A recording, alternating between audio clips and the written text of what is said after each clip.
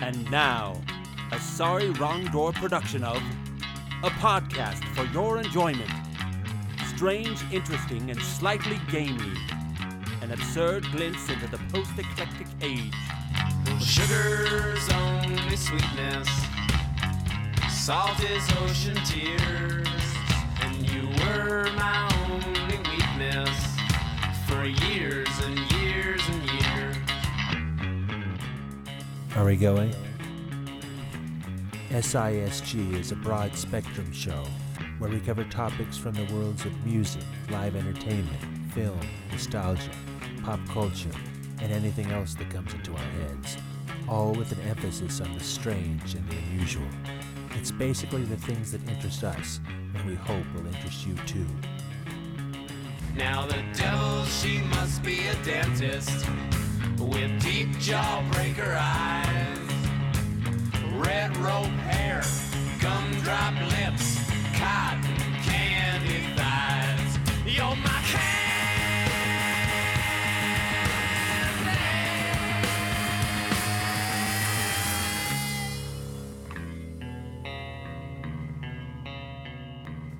Hey everybody, welcome to podcast number 7. This is Greg. This is Uncle Frank. And this is Jimmy Sweets. Fellas, what do we got on the show today? Well, we have an expose on the great Phil Harris, one of the all-time greatest voice actors. And we also have an interview with great thespian Clay Martinez and his many lives. And you're not going to want to miss a roundtable of our favorite movie endings, plus pretentious readings with scholastic books featuring Encyclopedia Brown. Let's get going. This is Lyle Wagoner for the IRS with a word about accuracy. When you do your income tax return, check your math. Use the peel-off label and envelope from your tax package. Attach all W-2s and schedules. And don't forget to sign your return. Be accurate. Then things go right. No delays if you're waiting for a refund. A message from the IRS.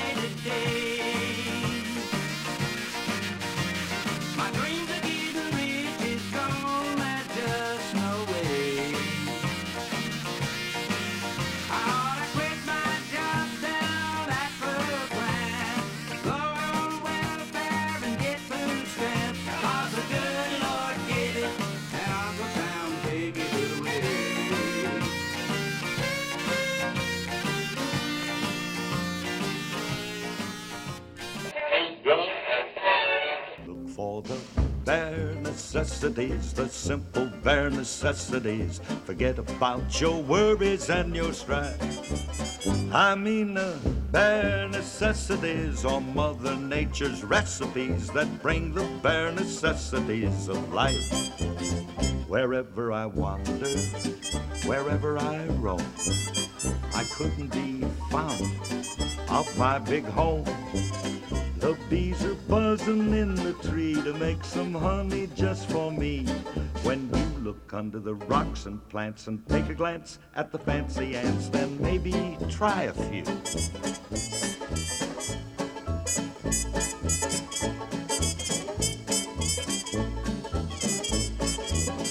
The bare necessities of life will come to you. They'll come to you. Look for the bare necessities, the simple bare necessities. Forget about your worries and your strife. I mean the bare necessities, that's why a bear can rest. Everyone knows that mellow hip cat voice that we're listening to right now. It's the voice of Baloo the Bear from Disney's Jungle Book, and most of us know that it's the great Phil Harris providing the voice for that character. Some of you also probably know that Phil Harris also did voices for the Aristocats and Robin Hood. But Phil Harris was much more than an animation voice artist. In fact, almost 50 years before the Jungle Book, Phil Harris was a professional drummer.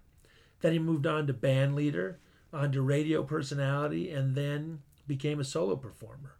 And all through these years, he also appeared in over 20 films. So I didn't know he did all of these movies. He started in the 30s and went clear to the 60s. Did a bunch of TV shows like F Troop, like you were telling me, actually. And Love Boat? Yeah, well, I don't think he made it to Love Boat, but he might have. He was on the Love Boat. Oh, he was? Yeah. And Fantasy Island. Beautiful. Oh, man, they got all those people to be on those shows. Well, we bring up his career today because not too long ago, Jimmy Sweets rediscovered the man on YouTube. What he saw and found refreshing was the Phil Harris after the death of his radio career, when he recreated himself as a solo act. He still appeared in occasional films and had dramatic and comic roles on TV, but mostly he could be seen on variety shows. From the late 50s clear through the 70s, Phil Harris's charisma and unique personality shined brightly on these shows. This persona was kind of honed during his radio show days, but it derived from the real man himself.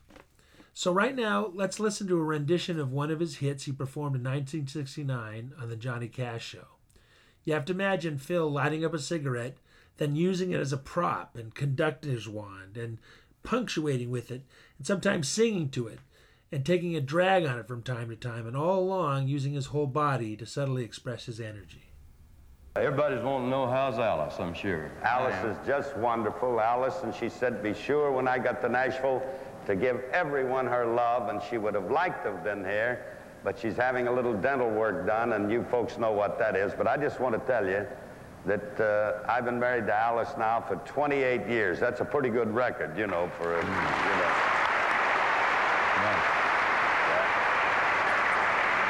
Well, she's a pretty nice girl, but you know something? 28 years I've been married to her, John, and truthfully, I don't think she's changed a bit. No kidding. Well, maybe a little bit, you know. I mean, now when she says good night, her handshake isn't quite as firm as it used to be. Oh, really? Phil, you got some great songs to your credit. You've done a great job on some fantastic songs throughout the year. Thank you. So have you. Thank you. But I'll tell you something, I got 4 or 5 songs, and everybody in Nashville and everybody all over the country have, well, they keep asking for them. Makes it tough for me to try to do a new tune, but I feel highly honored they keep asking for them. If you don't mind, I'd like to lay one on you now. That's the one they want to hear. I'm ready. Let it go, will you, fellas?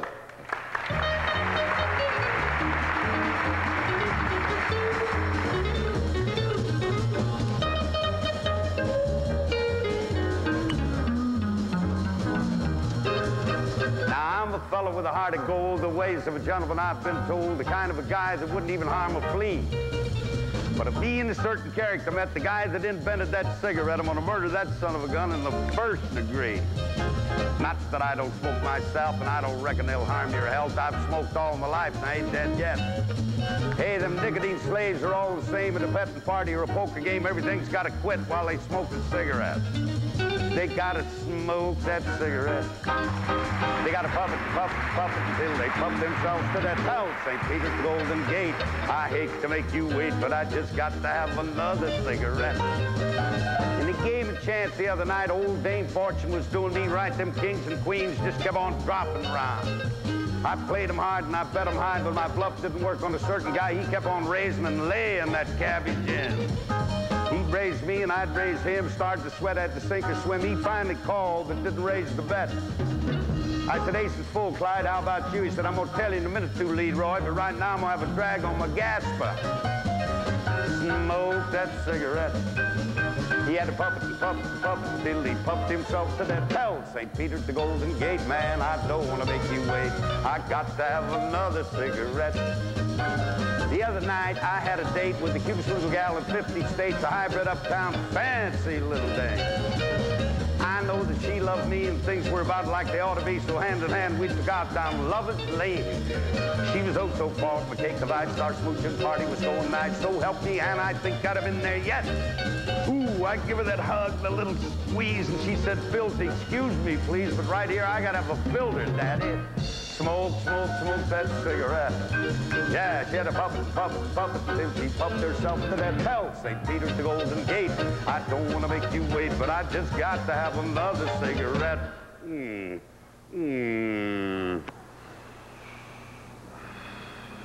Yeah, that's coffee, Mama. Yeah. We talked a little bit before the song about Phil Harris's stage persona and how some of it came from his own character. The jive talk, for example, was real. He'd been in the music business for many years, and he used that lingo from when he was a young man to his dying day. I've listened to interviews with Phil, and I couldn't understand half of the stuff he was saying. I don't understand that kind of slang. He also kept crazy hours like his character, too. His longtime band member, Remley, said that Phil Harris marrying Alice Faye saved his life, meaning Remley's life, because before the marriage, Phil and he would play late into the night with the band, then they'd eat dinner, then they'd play pool till dawn, have a midnight snack, sleep until the afternoon, and get up and rehearse and start the whole day over again. So that part was real. The stories about his alcohol consumptions were partly true, too, as well. He was never an alcoholic, but the man never minded a drink, and he played this up for humor. When he played on the celebrity golf tournaments, he listed himself as playing for the Jack Daniels Country Club. and he often said that he couldn't die yet because the government hadn't found a safe place to bury his liver. Once on the Andy Williams show, Phil was rehearsing with Pat Boone and Andy Williams, and it came time for a break. So immediately he said, "Come on, Andy, let's go across the street and get us a drink. And you can come along too, Pat."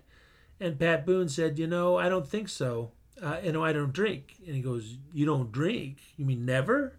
And he turned over to Andy and he says, "Andy, can you imagine getting up in the morning and knowing that that's the best you're going to feel for the whole day?" And then Andy Williams goes, "Hey, you know what? I kind of like waking up in the morning and feeling naturally good. In fact, I think nothing of walking 5 miles a day." And Phil Harris replied, "I don't think much of that either."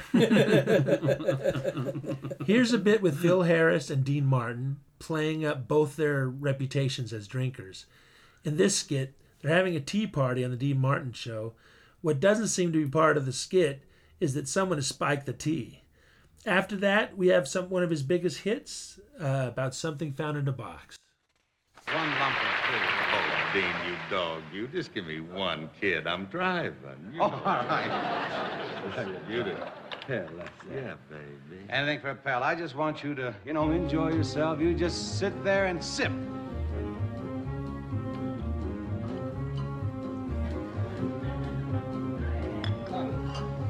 Say, Mr. Martin. Yeah? Mr. Martin. Yeah, baby. It was nice of you to have me here tonight. Now, I was as nervous as can be when I heard that you picked me out of all the folks that you thought to invite. Well, Mr. Harris. Yeah. Oh, Mr. Harris. Yeah, baby. Oh, when it's party time, that's what I always do. I get a couple guys like you and some milk and cookies, too. On the level, Mr. Martin. On your tea tray, Mr. H. Oh, this is strong tea. Melted my spoon here.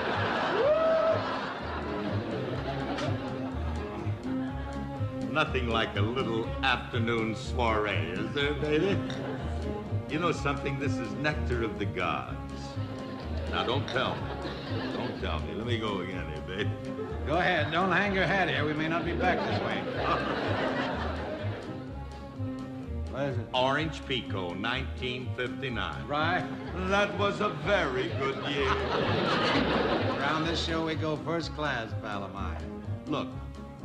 Now, Mr. Mudd. Oh, Mr. Harris. Mr. Mudd? Yes, Mr. Harris. Is it true that you do everything yourself? Writing all the stuff you say and rehearsals every day. You must be as busy as a little elf. Oh, Mr. Harris. Yeah, baby. Yeah, Mr. Harris. Oh, you're coming through. Every word you said is absolutely true. In the studio each day, getting ulcers, getting gray.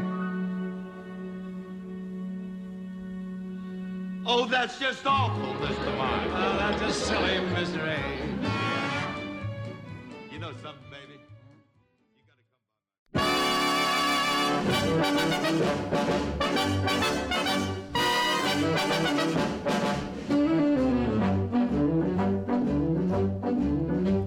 While I was walking down the beach one bright and sunny day, I saw a great big wooden box a-floating in the bay. I pulled it in and opened it up, and much to my surprise, ooh, I discovered a right before my eyes. Ooh, I discovered a right before my eyes. I picked it up and ran to town as happy as a king. I took it to a guy I knew who'd buy most anything. But this is what he hollered at me as I walked in his shop. Oh, get out of here with that before I call a cop. Oh, get out of here with that before I call a cop. I turned around and got right out a running for my life. And then I took it home with me to give it to my wife. But this is what she hollered at me as I walked in the door. Oh, get out of here with that, and don't come back no more. Oh, get out of here with that, and don't come back no more.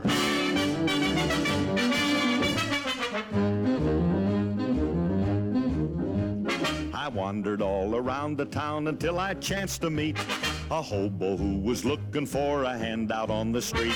He said he'd take most any old thing. He was a desperate man. But when I showed him he turned around and ran. Oh, when I showed him he turned around and ran. I wandered on for many years, a victim of my fate, until one day I came upon St. Peter at the gate. And when I tried to take it inside, he told me where to go. Get out of here with that, and take it down below. Oh, get out of here with that, and take it down below.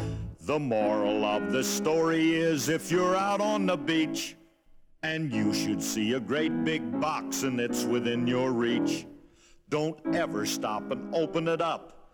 That's my advice to you, 'cause you'll never get rid of them, no matter what you do. Oh, you'll never get rid of them, no matter what you do.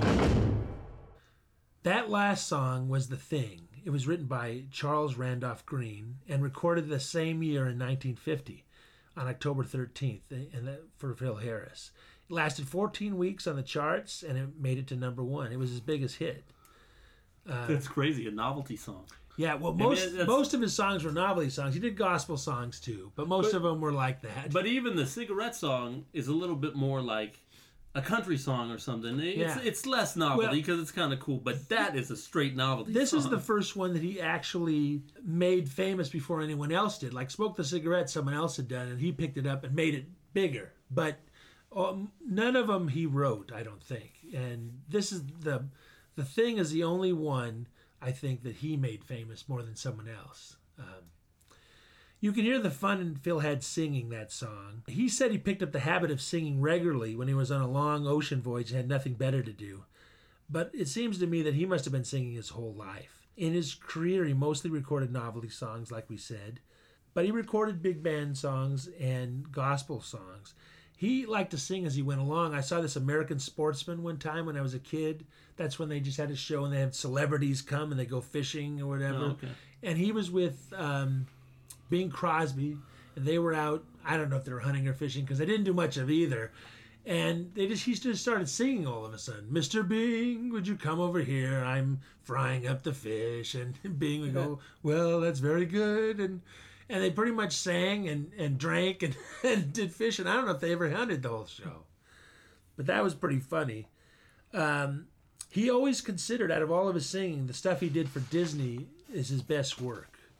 He was very proud of that. Mostly we've talked about Phil Harris's later years, but let's go back a little bit to his beginning, see how the man started, and then we'll see his peak when he was at the height of his popularity.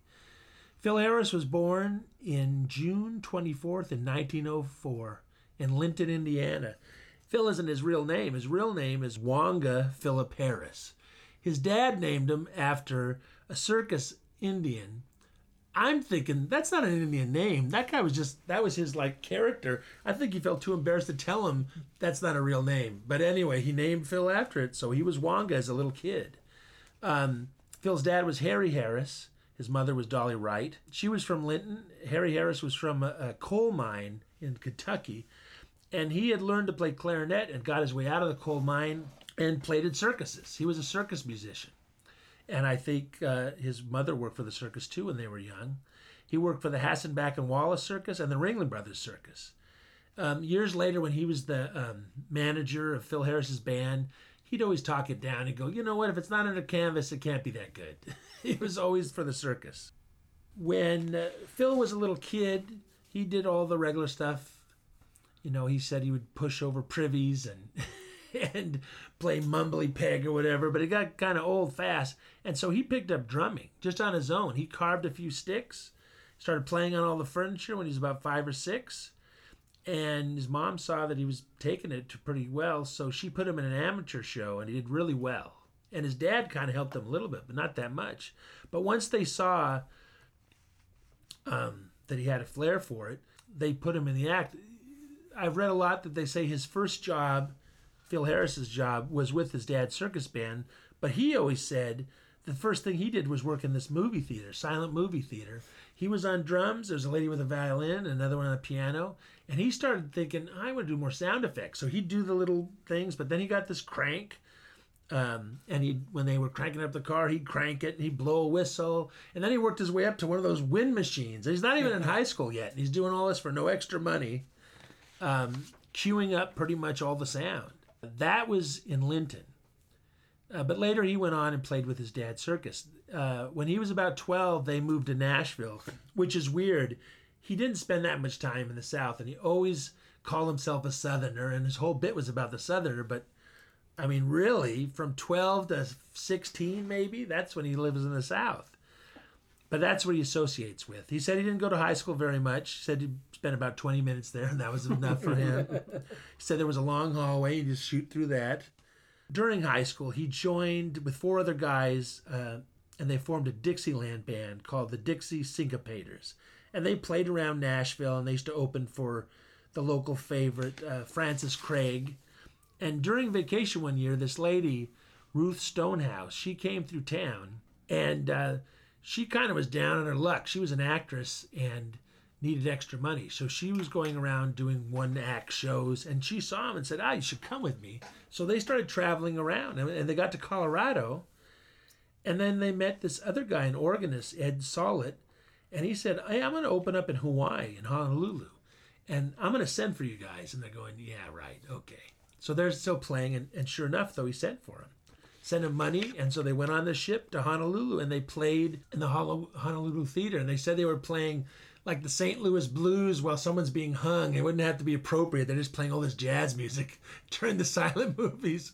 And but he said the Hawaiians never heard it before, really. Not this kind of Dixieland, so they loved it. On the way over, he met what was going to become his long-life friend. He kept meeting him all his life. It was Frankie Lemley. He was a left-handed ukulele player at the time. And later on, they would become good friends. Well, the Dixie Syncopators, they broke up after that, and the other kids went to school. But he took off to San Francisco, and then he joined a bunch of other bands, Phil Harris. And then he runs into Frankie Lemley, and this time he's a left-handed banjo player. And so nothing really happens until he gets set up a guy from Australia, one of the Phillips brothers, they had an amusement park called Luna Park in Australia, and they were looking for 4 jazz musicians to help their jazz up their orchestra in Australia. And they went through and they just happened to pick Frankie Lemley and Phil Harris, but also Chuck Moll, who was alto sax, and the pianist Carol Loeffner. And that was good because those people later on were the ones that formed a band down in San Diego. When they were done with that, Phil Harris went on and played a lot of bands, but Loeffner was picked up by a guy in San Diego who was going to build a ballroom and said, I want you to form a band. And that's when he got Phil Harris and all these guys together with Frankie Lemley. And when they were done there, that's when they went up to San Francisco and they started doing big stuff. Because all this time, Phil Harris was a drummer. He just played drums. But when he came down to San Diego, when they called him back to play there by the Coronado Hotel, they already had a drummer there and he felt kind of bad. He didn't want to kick the guy out. So he didn't know what he was going to do. But one of the owners there suggested that, well, why don't you do the front man? The guy was named Pop Tudor. He was some honcho there. So why don't you be the front man? He goes, I don't want to be the front man. They don't really need a conductor, these things. Yeah, but you can sing songs and stuff. Okay, so that's when he first was in front of a band, became almost a band leader by accident. So, but what he would really do is he would just tell the drummer, I'm going to do the upbeat, and then you take it from there. They'll follow you from then on, and I'll just be pretending out here. And then sometimes he would bring the drums out front, and he'd be talking, running the show, and then he'd play the drums in the front of the thing. So they moved from there to San Francisco in the St. Francis Hotel. And that's when they kind of became a minor hit. They played up there, and people got used to hearing him, and he'd do all the kinds of jokes and sing the songs like he did. And also they played them on radio, I think on Saturday nights. So a few people started knowing him. Then the guy down at the Coconut Grove was looking for somebody to open up a big act. It was Abe Franks. He was the manager of the Ambassador Hotel. So he calls up at the St. Francis. It just so happens that the manager up there, Jimmy Maccabee, is a friend with Phil Harris. And he says, you should take Phil. And so they talk to Phil, and he kind of just jumped ship. But he takes Frankie Lemley with him. And they go down to the Coconut Grove, where they have a big hit. And we're going to play a little bit now from that time so you can hear the 30s sort of flavor, because he's done with Dixieland. Now he's moved into sort of the early, almost big band.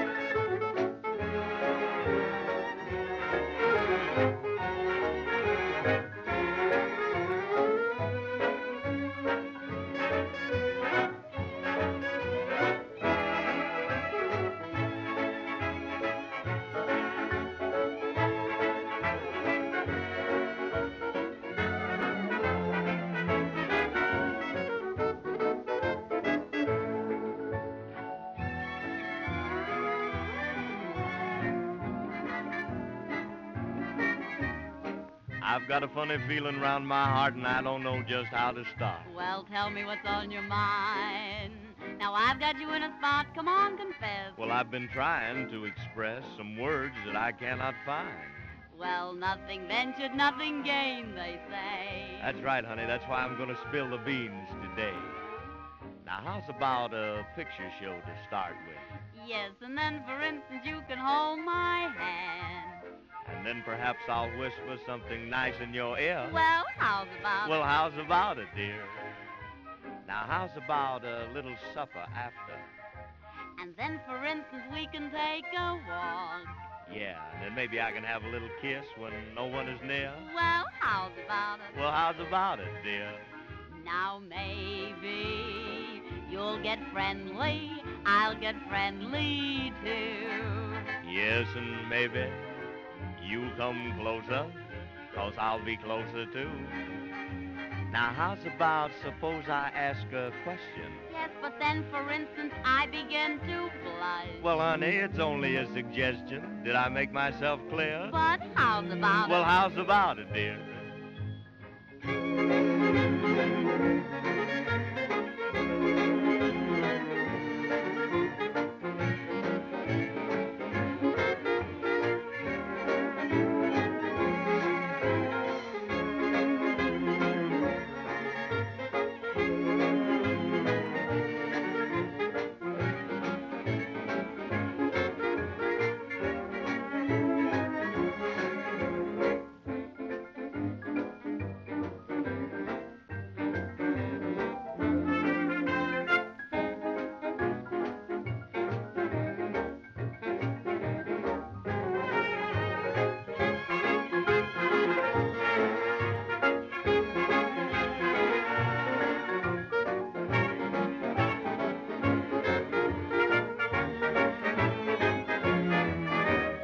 Honey, how's about a little bit of romance? Yes, and then, for instance, you can meet the folks.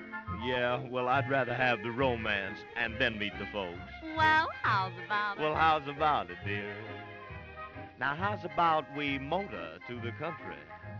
And then, for instance, we run out of gas. Oh, splendid. Then we'll have to stop and maybe go out of gear. Well, how's about it? Well, how's about it, dear? Now, maybe you'll get friendly, I'll get friendly too. Yes, and by that time I'm hoping that you'll be closer, 'cause, I'll be closer too. But I was wondering, how's about we're stranded till the morning? Yes, but then, for instance, I've got roller skates. Well, it's only a suggestion. Did I make myself clear? But how's about it? Well, how's about it, dear? Say, Leah, how old are you, honey? 17, Phil. Oh, 17, huh? Well, why are you acting that way? How's about it? Oh, no, honey, it's not how's about it. It's, let's forget about it, dear. Now, it was down when he was playing at the Coconut Grove that Phil Harris first met Jack Benny. They both lived at the ex's house, and they became friendly. Nothing quite came of it. The Coconut Grove dried up, and as Phil always says, they got on the panic, which means they were out of work. So I kept listening to the interviews like, yeah, and then we were on the panic, and I thought, is this a drug I don't know about, or what is it? But it's just being unemployed. So he, for the first time, he was a traveling band now with his own band, and they got this gig where they would travel all over in different hotels across the Midwest. And while he was doing that, he gets a phone call from the George Burns and Gracie Allen show and said, we want you to be the house band. So he begs and begs, and he gets out of his contract. And just before they're going to leave, he gets a call from them and said, we decided to go with someone else. So he's stuck. He can't tell the guy, can I have my job back? So he just comes to L.A. and he starts playing. He's playing at one of the other clubs, and they're doing okay. Then he bumps into Jack Benny again. And Jack Benny, that's when he gets into the show, because he's looking for somebody. The Jell-O sponsors are saying, we need somebody that's more lively than your band leader who'll be like a character. He sort of knew how Phil Harris was, so he asked him, hey, are you in any radio shows? He goes, no, I'm just playing around local clubs. He goes, well, you're on mine now, so you're going to start next week. Wait a minute, so he was the band leader on the Jack Benny radio show? Yeah. And then, so all that interaction, was that him? Yeah, that was he him. Created it? No, I mean, you know how they interact with all these band leaders and stuff and different things. Was that him? You know what? It might be, because I haven't heard anything before that. So he might be like the Tonight Show and how they do that. It might be him. It's like on every show now. They interact with the band leader. You know, I mean, like Jimmy Kimmel, all those guys interact with the band leader. Man, if he created that with Jack Benny. Well, yeah, and the writers, because they wanted a foil. You could thank Jell-O, actually, because they're the ones that wanted to press God for them. bless Jell-O, because... I thank them for more than one. Yeah. Yes, for everything. For gelatin and plus. Phil Harris became very popular on the Jack Benny show. He became the foil they wanted. And Benny would take people and he would like exaggerate. He'd see what was in them and he'd just pull out more. So he became a very big blowhard. That wasn't really Phil Harris, though. He was always kind of self-deprecating. One time they asked him, oh, how come you gave up drums? He goes, oh, because I heard Gene Krupa. And after that, I thought, what's the point? So, and another time, he used to love Jack Benny because Jack Benny was supposed to be real cheap, but he would always go, hey, Phil, I think you need to go ask for some more money. I don't think you're making enough money. And he'd go, all I do is say, how you doing, Mary? And, oh, here comes Rochester. He goes, I don't need any extra money. Just go get some more money. So they, obviously, from that, you can see they had a good relationship. The only thing he actually came up with was when Jell-O stopped being the sponsor. He came up with that da da da da da da da da da da da da da. That was Phil Harris's contribution. After that, somebody else always did all the tunes and stuff for Dennis Day and all the other characters. And pretty soon, he really just became the character. They used to tour every summer, though, still, when they were off of the radio show. But other than that, he was really a radio personality. And we're going to show you, they always used to make fun of the band. And always, saying they were getting all these letters and everyone hated it and it was shitty. And so we're going to show you an example of that right now. Something's got to be done about your orchestra.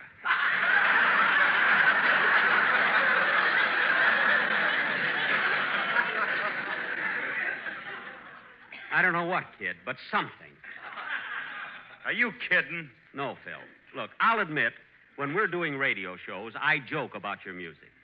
But now we're in my home, just the two of us. Believe me, I'm serious. Something has got to be done, or else. Now, wait a minute, Jackson. Don't go getting tough with me. If you got any beef, talk to Petrillo. I've already talked to Petrillo, and he's on my side. Believe me. On your side? How do you like that? You miss your dues 1 week and the mother hen starts kicking you out of the nest. Look, Phil, after 10 years, I don't mind your band. I'm used to it. But listen to these letters I've been getting. Listen to this one. Dear Mr. Benny, I am a poultry farmer. I read in a magazine that music helps the hens lay more eggs. So I put a radio in the hen house.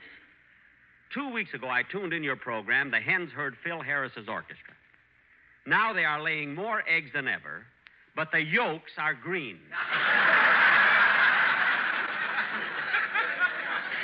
There you are, Phil. What do you think of that? Green yolks? The guy's got something there. You can use them in martinis. Please, Maestro. Look, here's another one. Now, get this other letter. Dear Mr. Benny, I am a professor of English and literature at Harvard. And for years and years, I have consistently listened to your Sunday presentations. I have found your construction and continuity compact and concise. Your dialogue singularly free of cliches and ponderosities. But Mr. Harris's musical ensemble stinks.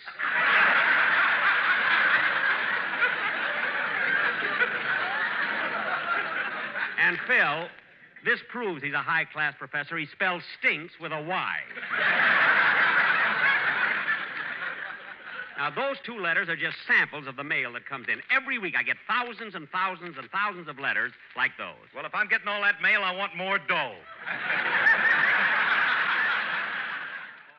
Phil Harris was also, they sort of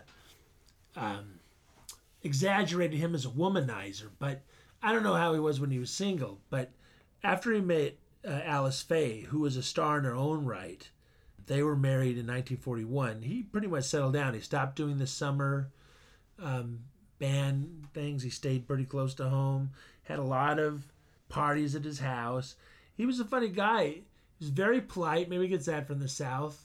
I'd hear him in different interviews, and he'd always be thanking the guy and saying, hey, I met your wife. She's really nice. You should have her come over. He'd always include, or the people that came with him, hey, you got to talk with this guy or whatever, just the people that showed up with him. And also, whenever they were talked about his charities or something, he'd always bring up, well, no, this guy started it, and this guy, Joe, whatever, did this, and I just kind of show up, you know. So they became great partners, well, in their marriage, but also in business, because later on they had a show together. But before that, in 1942, Phil Harris and his whole band joined the Merchant Marines, and they joined the service for the duration of the war. And they were stationed at Catalina. And Phil was made an officer, and all the band members were made sailors. But Phil let Remley hang out in his bunk, in the officers' thing. So I don't know what they thought with those two guys coming out every morning. Probably thought there was a little funny business going on. But after the war, Phil and Alice were invited to also be on this show that followed the Jack Benny show, and it was the F.W. Fitch Company, and they sort of had a variety show with comedy skits. It was Fitch Bandwagon and musical stuff. So they had him on to do a little skit, and people liked it. And so they kept going on the show afterwards. And after 2 years, they gave them their own show, which became like a big family comedy, which was husband and wife, and they had kids. I forget if Phil Harris had kids right at that point. Was it a variety show?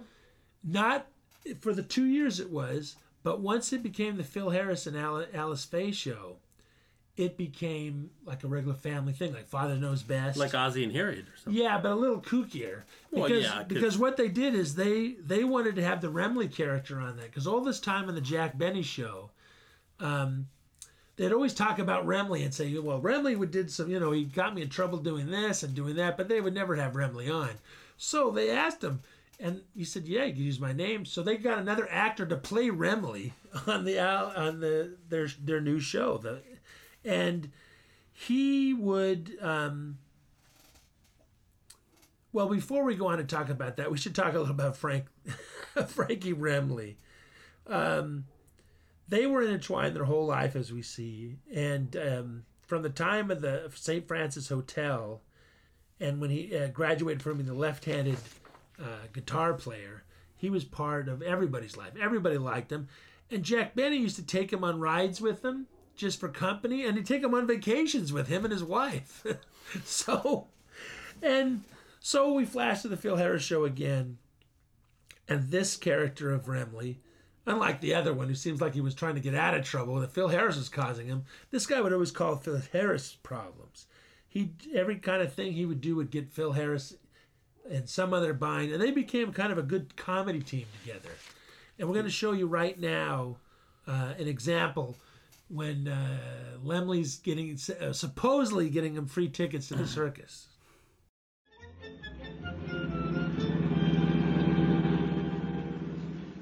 Gee, Daddy, I can hardly wait to get to the circus. Well, just be patient, honey. We'll be there soon. Hey, Rumley. Huh? Tell me something. How'd you manage to get these circus tickets for nothing? Well, if you must know, I'm a friend of the manager, and he gave them to me because I did something for him. Now, what could you do for him that would... Oh, Daddy, look at that big billboard about the circus. What does it say? Oh, let's see. Oh, it says, this is the last day to see the biggest show on earth, with wild animals, funny clowns, our famous sideshow featuring the bearded woman, Jojo the dog-faced boy, Fanny the fat lady, Pete the pinhead, and starring for today only, Phil Harris and Alice Faye. Who give them permission to use it? Remley. Mr. Remley. You talking to me, Jojo? That's how you got the free ticket. You got a lot of nerve telling them people that we'll appear in that circus. Oh, Curly, don't get excited. You don't have to appear in any sideshow. Are you sure? I'm positive. All you got to do is let him shoot you out of a cannon. You'll be billed as Flying Phil, the curly-headed buzz bomb. All I'm supposed to do is let them shoot me out of a cannon? That's all. And it pays well. You get $10 down and 2.5 cents a mile traveling expense. You know something, I ought to... You can go far on a job like that. Remley, look, why don't you let them stuff you in that cannon? That job's right up your alley. What do you mean? You'll be paid for getting loaded. Well, the Jack Benny show moved to another network. And Phil was still doing the other show afterwards. So Jack started letting Phil cut out halfway through the show. So he'd be in the beginning, and then mysteriously he'd be gone in the second half. They'd get all his bits done. And then he'd have to run down the street and go to the other. And then he would warm up the people. He's the warm-up man at his show. At his own show, huh? Yeah, and then they would do the show. Wow. And it was a very successful show. And he did this until 1952. And then he left the Jack Benny show and continued on until 1954, when most of radio ended. And even Jack Benny was completely on television. And radio, Jack Benny used to only play reruns, basically. So at first, he didn't know what to do with himself, Phil. He continued to put out singles like he did, but he kind of had to reinvent himself. And he did that as the solo actor that we talked about right now. What we're going to do is play another song, which is the beginning of this, the late 40s, another big hit by him. Another one he didn't write, but made popular, and he's his own grandpa. I met a guy today I knew years ago when he was 23. And he was married to a widow who was as pretty as could be. Now, this widow had a grown-up daughter who had beautiful hair of red, and this guy's father fell in love with her, and soon the two were wed. Now, this made the guy's dad his son-in-law and changed his very life. For his daughter was his mother because she was his father's wife. Now, to complicate the matter, even though it brought him joy, he soon became the father of a bouncing baby boy. Now, his little baby then became a brother-in-law to his dad, and so became his uncle, and though that made him very sad, for if the baby was his uncle, then that also made him brother of the widow's grown-up daughter, who of course was his stepmother. He's his own grandpa. Now you're catching on. He's his own grandpa. Well, naturally, it sounds funny, I know, but really it's so. He's his own grandpa. Well, wait a minute, get a load of this. Now, his father's wife then had a son who kept him on the run, so he became his grandchild, for he was his daughter's son. His wife is now his mother's mother, and of course that makes him blue, because although she's his wife, she's his grandmother, too. He's his own grandpa. Fun in the living room. He's his own grandpa. Absolutely. It sounds funny, I know, but really it's so. He's his own grandpa. Yeah, but look, get the payoff. Now, if his wife is his grandmother, then he is her grandchild. And every time the guy thinks of it, it nearly drives him wild. For now he has become the strangest case you ever saw. As husband of his grandmother, he's his own grandpa. He's his own grandpa. And loving every minute. He's his own grandpa. Oh, tell me more. It sounds funny, I know, but really it's so. He's his own grandpa. He's his own grandpa. So now we've kind of come full circle, and we've come to the point. Well, Phil Harris is a solo performer again, and on those variety shows. But we didn't talk about him going on the Jungle Book. He gets this call in the 60s by Walt and saying, hey, we're doing this picture. We'd like you to be part of it. And so he didn't know, but they finally convinced him. When he got there, they had a script for him. And he said, the only way this is going to work is I'm going to have to kind of ad-lib. I'm going to do your script, but I got to do it my way. And, of course, that worked perfect, because there we go. You got Blue the Bear with all his jive talk and his energy. Now, is it true that was really the first time that they took a character that was not like just somebody acting as the character that they wrote? They took a person's personality and then put it on there? Because I heard that before. I don't know if that's the case so much. Of course it is, but it's the first one, I believe, that they used name actors where somebody would know him. All the other one were actors that you wouldn't know, but in that one, everyone knew Phil Harris. Everyone knew Louis Prima, and they knew Sebastian Cabot. So it was like having all-star voice stuff. They never liked to do that at Disney. They wanted unknowns.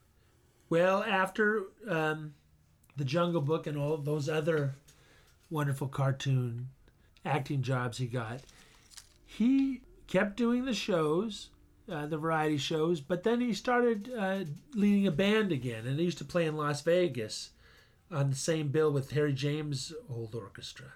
No. And other than that, he used to live out in Palm Springs, loved the desert. That was still there with Bing Crosby, and all those guys lived out there, and enjoyed his life. I heard there was a couple interviews with him. He always had to come to him. One last thing he did was Tail Spinners, and in the contract they had to pick him up in a limo from Palm Springs and drive him back in L.A. where he'd do the bit. But They claimed that he didn't have the energy to do it, and maybe he didn't. But maybe they just got sick of thinking. They did it once, and they thought, we're not going to keep driving this guy. So they got to look alike. He only did it for the pilot. Yeah. But So Rock-a-Doodle-Doo came out a few years later, and he did that character of the hound dog there. So even though he always claimed that they never found, the government never found a place to bury his liver safely, he did die, after all, of a heart attack in Rancho Mirage. And that was in 1995, on August 11th. And he was buried in the Forest Lawn Cemetery in Cathedral City. But he was a great, well-loved man, and a man who loved life. And now you know a little bit about Phil Harris, the man who did Baloo's voice. We're going to go out with another one of his novelty songs, another one of his dark ones, which we really haven't shown those. He had quite a few of those. This one, A Little Bug Is Gonna Get You Someday.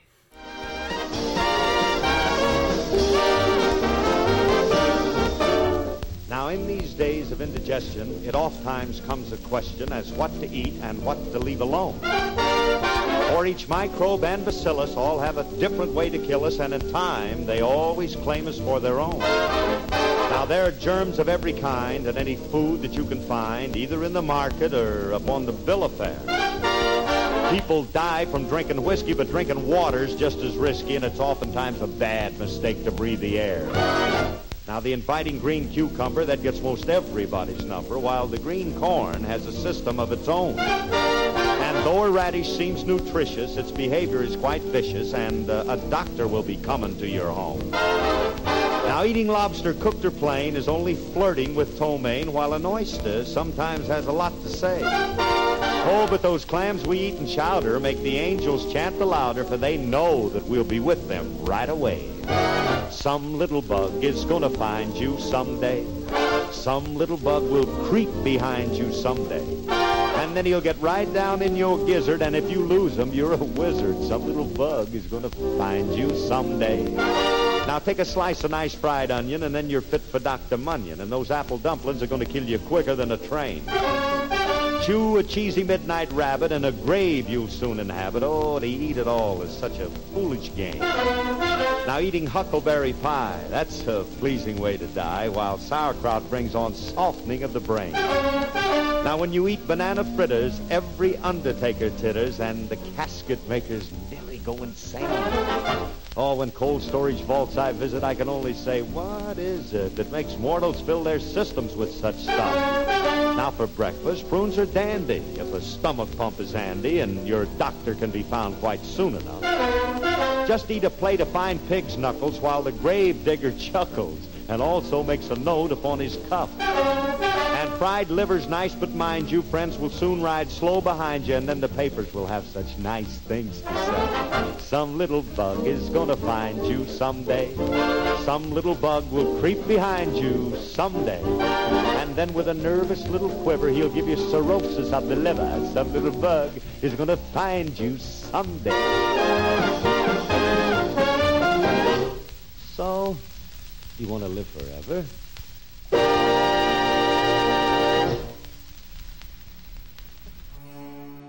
And now, pretentious readings from Scholastic Books.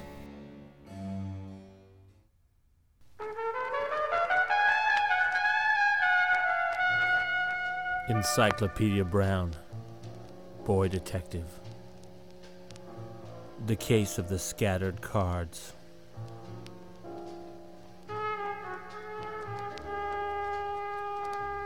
At 9 o'clock that night, Encyclopedia climbed into bed. He lay awake a long time. He thought over what his mother had said to him about being a detective when he grew up. In the morning, he had made up his mind. He would go into the detective business and help people. He wouldn't wait until he grew up. It was summer, and school was out.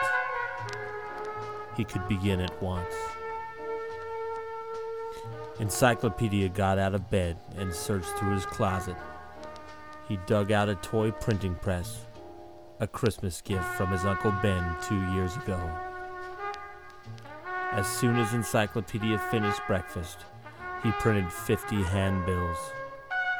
When the ink was dry, he put the handbills in all of the mailboxes in the neighborhood. Then he went home and asked his mother for a big piece of cardboard. She gave him a dress box from the Bon-Ton store. Encyclopedia borrowed the kitchen shears and cut out a square piece of cardboard. He took a black crayon and carefully lettered a sign. The handbills and the sign said, Brown Detective Agency, 13 Rover Avenue, Leroy Brown, President. No case too small, 25 cents per day, plus expenses. Encyclopedia nailed the sign on the door of the Browns' garage. The next morning he sat in the garage, waiting for somebody with a problem to drop in. Nobody dropped in. Only the rain. The roof of the garage had a hole in it. Rain fell all morning, all afternoon, and all the next day. Encyclopedia stared at the rain and felt lower than a submarine's bottom.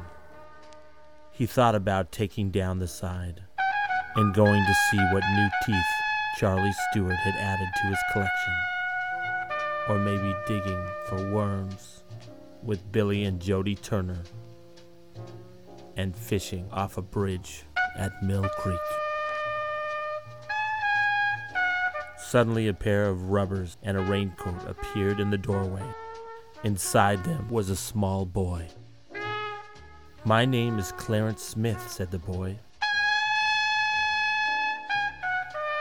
"I need your help." "No case is too small," said Encyclopedia. "Is it murder?" "No," said Clarence, backing away. "Kidnapping?" asked Encyclopedia. "Blackmail?" No, said Clarence weakly. "It's a tent." He placed a quarter on the gasoline can beside Encyclopedia. "The tent is mine, but the tigers say it's theirs." "You are having trouble with talking tigers?" asked Encyclopedia. "Oh no," replied Clarence. "Tigers. That's the name of a boys' club near the canal. The boys are plenty tough, all of them. But their leader, Bugs Meany, is the toughest one." "Take me to their leader," commanded Encyclopedia. "And to your tent." "I'll do both," said Clarence. "Bugs Meany is sitting in the tent this very minute." After a short walk, the two boys came to the tent. It stood in the woods between the canal and the Pierce junkyard. 6 older boys were sitting around a wooden box inside the tent. They were playing cards. "Which one of you is Bugs Meany?" Encyclopedia asked. "Me," said the biggest and dirtiest boy. "What's it to you?"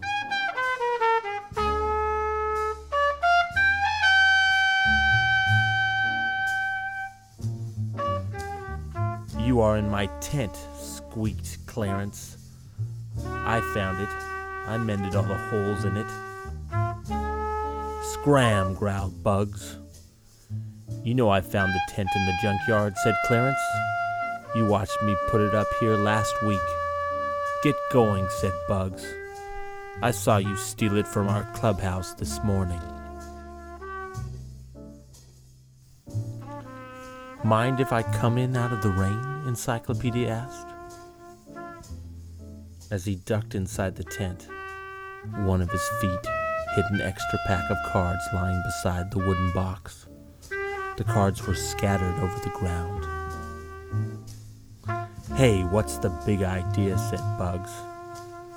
"The idea is a simple one," said the private detective. "See these cards? They are dry and not the least bit muddy, though I scattered them over the ground. Clarence didn't steal this tent from your clubhouse. Bugs closed his hands into fists. His chin sprang out like the drawer of a cash register.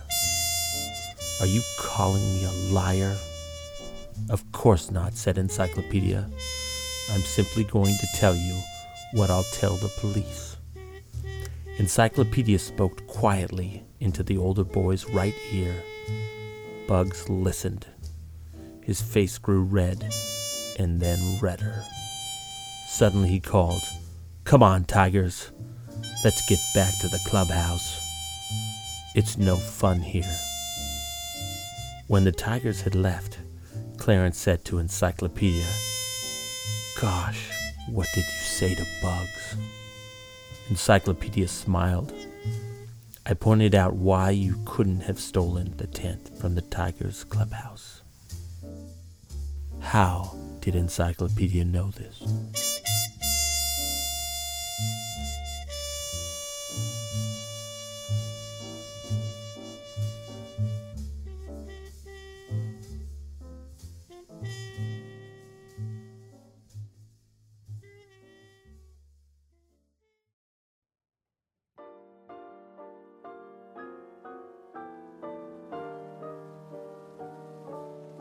Epilogue, or rather, the solution to the case of the scattered cards.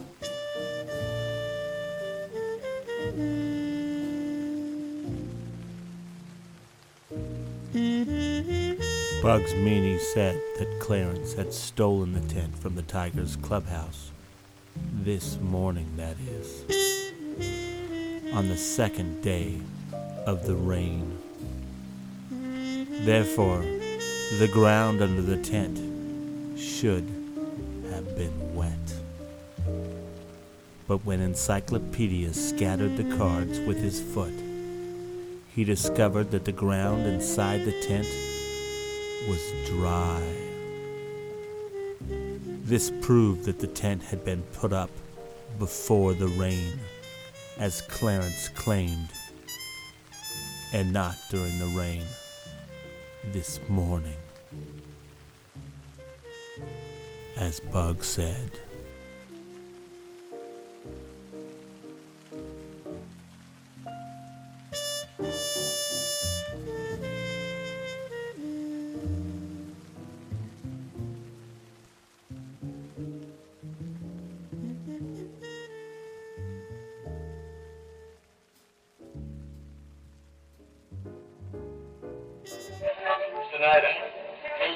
Thank you for calling J.B. Smith.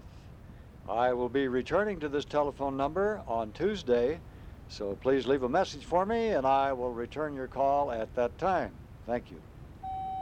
Well, another very sad moment. A message meaning that you will not be away till Tuesday. I don't know, these calls are getting more and more and more expensive. Mr. Smith, it would behoove you to stay in your room until you are called either by a major studio, Branson, Missouri, or God. You're missing the most important thing in your life. That is your dear friend and talent, former star, Jonathan Winters. Brighter side, 2 words, who cares? You know, we're only visitors. Bye-bye, and remember the Prince of Darkness is with us 24 hours a day. Regardless of light, the Prince of Darkness can deal with it. Heavy.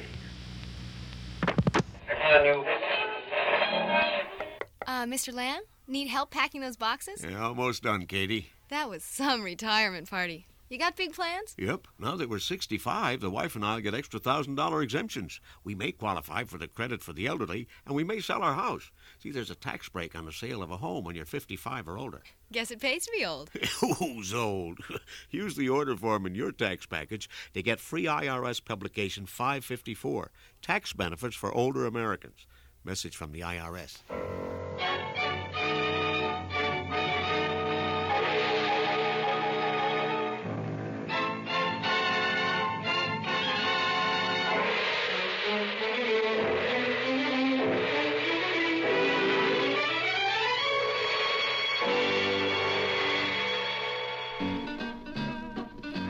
The Lives of Clay Martinez, the fabulous stories of an immortal character, with zither music by Anton Karas.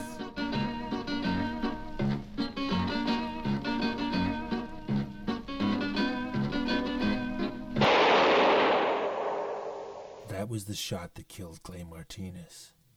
He died in a sewer beneath Vienna. Yes, that was the end of Clay Martinez, but it was not the beginning. Clay Martinez had many lives, and I can recount all of them. How do I know?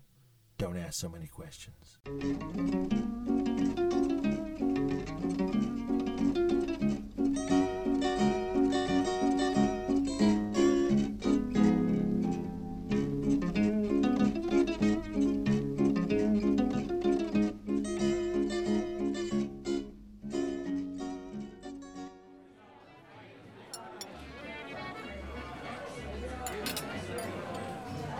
I'm here with Clay Martinez.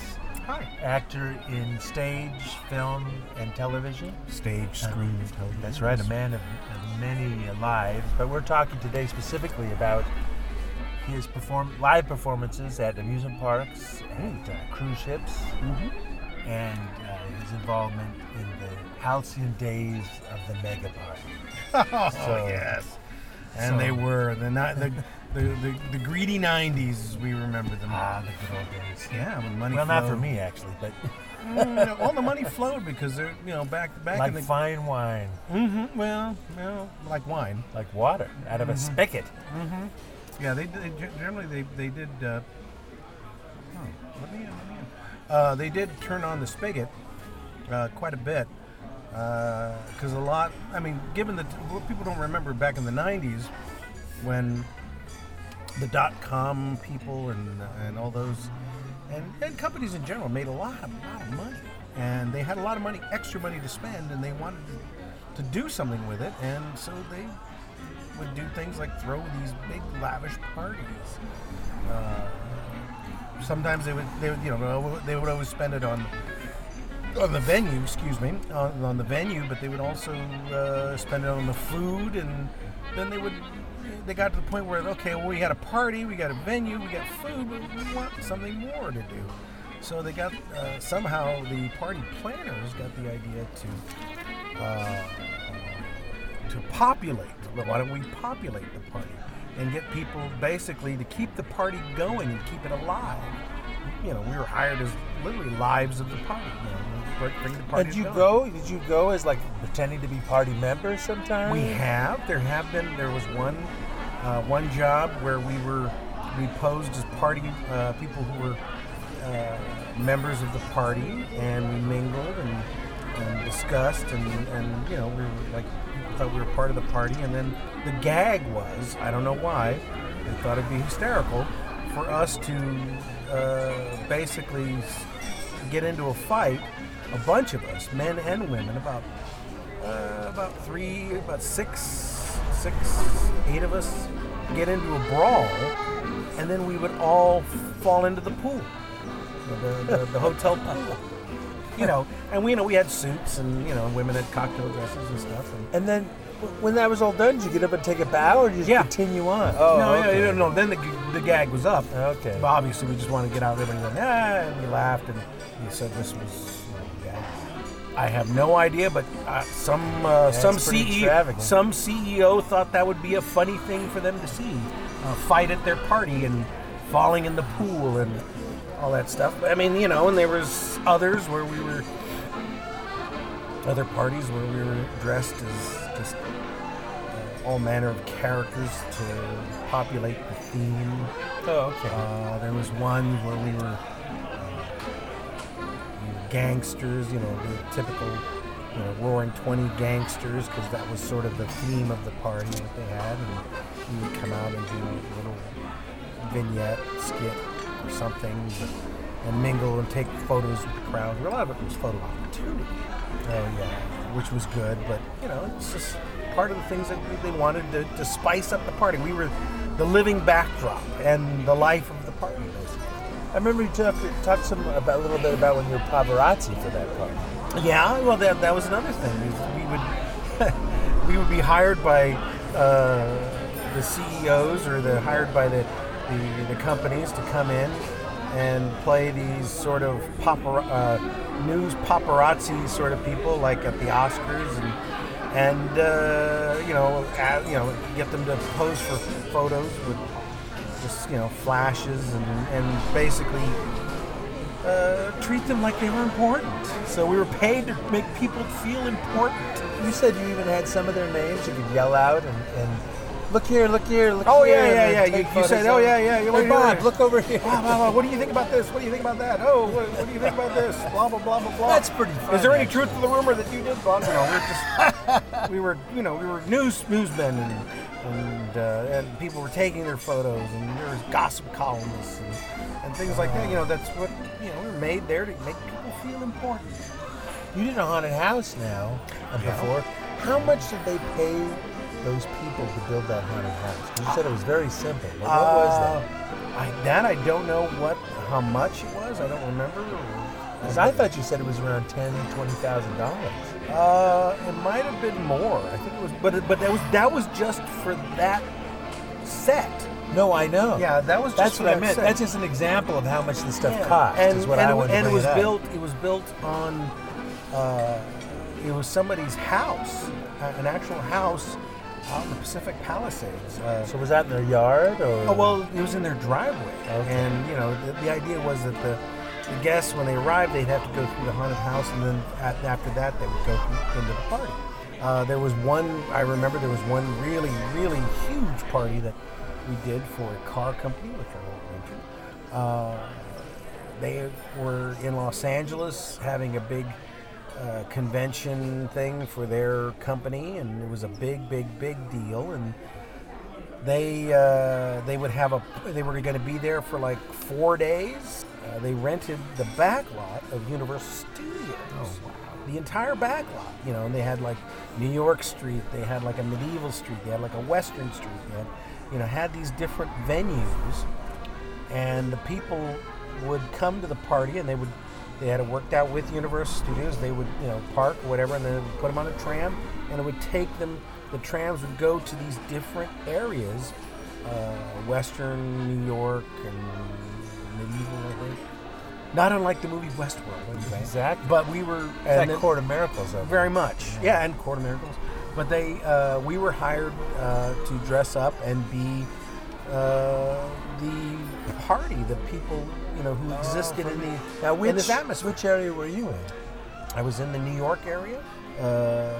Different, in the different facades, you could go into the building. There was a delicatessen. You could get delicatessen type food. So they had a delicatessen owner.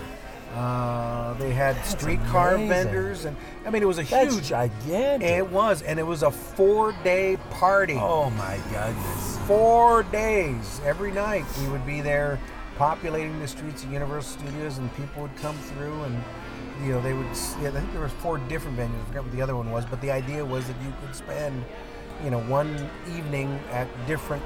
At different areas, and that's how long the party went. I remember when we were shooting The Grinch. Didn't they do a party then? It was for somebody on the back lot. They might have. I don't remember that. But there was one party I remember they had for the musical people. They had Paul Revere and the Raiders. Wow. They were the musical thing. And then there was another party that I went to. This was probably the biggest example. They took an airplane hangar, converted it into a nightclub. They literally draped things and dressed it and made it look, and brought in flooring and everything, and turned it into an old nightclub, which was really, really cool. They hired us to be statues, living statues, And then afterwards, they when we were finishing, we were at the cocktail hour doing the sketches and stuff. They said, well, you can get cleaned up and stick around if you want. You can watch the band play. Well, the band at the time, they had the Eagles. Literally the Eagles. What was the comment they made? They said, oh, yeah, I remember they opened with Hotel California, of course. And after they finished that, they went into another song. And as they were going into the other song, they said that Glenn Frey goes, you guys must have been really good this year because we don't play cheap. And they continued on and played their Hell Freezes Over tour. It was very impressive. Any other interesting stories about the big party business? Well, there was one that was kind of fun. Well, there were many, actually. But one that comes to mind was a friend of mine. One time he had an interesting bout one time where he had to go away and he was going to be they paid for us to be at these parties, to be these clever little characters. And this character they wanted, for some reason, there was a pickpocket, even though I don't think he even knew how to pick some real pocket, but it was sort of that sort of take on it. But he, what he did is he went and got an old-fashioned, he got a trench coat, and he pinned all sorts of little scarves and watches and jewelry and all manner of things and wallets to the inside, so that he would open, he could open his coat, this big trench coat, and open it, and it would look like he had all these things that he had taken and that he could offer to sell to people and fence, but the idea was that he was the pickpocket. Well, one day when he was going to the gig, he was driving a little too quickly, and a police officer pulled him over. So when the police officer ran his license, he came back to him and said, "Look, I got to take you in. There's a warrant out for you because of all these unpaid parking tickets." He started doing some really fast talking, and he just basically told him, "Look, if you take me in," and he showed him. He got out because he was outside the car at the time. He says, "If you take me in, you're going to have to log in all of this." And then he opens his coat and shows the officer all these wallets and watches and rings and scarves and things like that, all pinned on the inside of his coat. There was 100. And the cop just went, "Oh, God," because he knew if he took him in, he would have to log in every single one of these items. So the policeman looked at him and just went, "Oh. Well, okay, I'll tell you what. I'll make you a deal. I'm going to let you go, but you promise," he says, "turn yourself in and get these tickets fixed." And he says, "Yes, I promise." He says, "You promise me you'll do that this week, okay?" He says, Yeah, I swear I will. If you don't," "I'll come looking for you." And he said, "Okay." So what he did was he went and did the gig, and then gave me a call a couple of days later and told me to come and pick him up because he's going to be bailed out of this police station. So he had to turn himself in. And as smart as he was, he turned himself in to the Beverly Hills police station. That's where he turned himself in. Parking violations and stuff, and so they put him in a cell overnight or during the day until he made bail and all that other stuff. And he came back and told me the story. You know what? That is the cleanest police jail I've ever seen. He said it was clean. There was hardly there was nobody there. He had the place to himself, he said, and it was so clean. He said, if you ever need to turn yourself in to the Beverly Hills Police Department. It's a lot better than county. Now, you were talking earlier about Universal Studios. You worked there for quite a few years. Yes. The same thing as a live performer around the park. Yeah. Universal Studios was a lot of fun.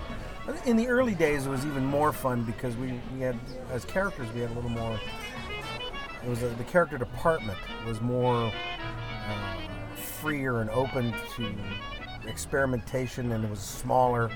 There was 2 guys and a secretary in a trailer that was our boss. Of course, over the years, as Universal got more and more complex, they expanded, they added more bosses, more trailers, and now they have like an entire building of bosses to tell you what to do. But it was more fun in the early days because we could do all manner of things to go out and experiment and see how we could interact best with guests. And you got to know people, and it really was as an actor or a performer, it was really good because you got to you could see people, you could work with people, you know how to work with people, because there are some people that want to play, some people who don't want to play. Yeah. And you got to know, you could size up people real quick. You could look at people and go, oh, he's going to have a lot of fun. Oh, we gotta stay away from this guy. This guy seems like a lot of trouble. And so you'd stay away from them. But, that was, as a performer, that was really, really good. What was the story about the guy that was kicking you with his son? Oh, God. I was W.C. Fields at the park. And we had to walk to go back to our dressing room in between our sets and stuff. And I was finishing up the day. And I was walking back to the dressing room. And you have to stay in character like it. And as I was walking, some older gentleman, obviously a grandfather type of a person, and he had his little grandson who was maybe 5 or 6 years old with him, and he brought him up to me. And, something you go, oh, yeah, he wants to introduce a little kid to somebody he knew as favorite when he was younger. Blah, blah, blah, blah, blah. And so I was like, oh, okay, here we go. And I'm staying in character. And he brought him up to me, and he stood in front of me. And then the old man started kicking me in the shin. Started kicking me over and over in the shin. And I'm looking at him like, what the heck are you doing? And he's telling the little boy, go ahead and kick him. Go ahead. He's not real. And he's the old man's smiling at me like I'm in on some joke as he's kicking me in the shin, telling the little boy to kick his grandson to kick me too. People have a tendency to not think of us as being real, but we do. You prick us, do we not bleed? Of course. You guys all had different kinds of defenses. What was your friend in the vampire suit, the Dracula? What did he do there? I shouldn't say that, but okay. Everybody had their own little defense mechanisms that you could help protect yourself. And I carried a big cane, which was good. I didn't use it to hit anybody. I never hit anybody. But it's if you ever wanted to hold somebody off, it sure came in handy. So that's when but that's that's an extreme case when you're in trouble or somebody was beat on you or do something. But my friend, he was Dracula in the theme park, and he had his cape, and his cape was really big and really heavy, and he could do he could literally just he got really good with it. Like he could whip it around like Linus and with his blanket. He was really good at doing all sorts of little tricks and things with it, and he would be able to use that to help him get in and out of trouble. There were the 2 types of characters. They were the what do they call them?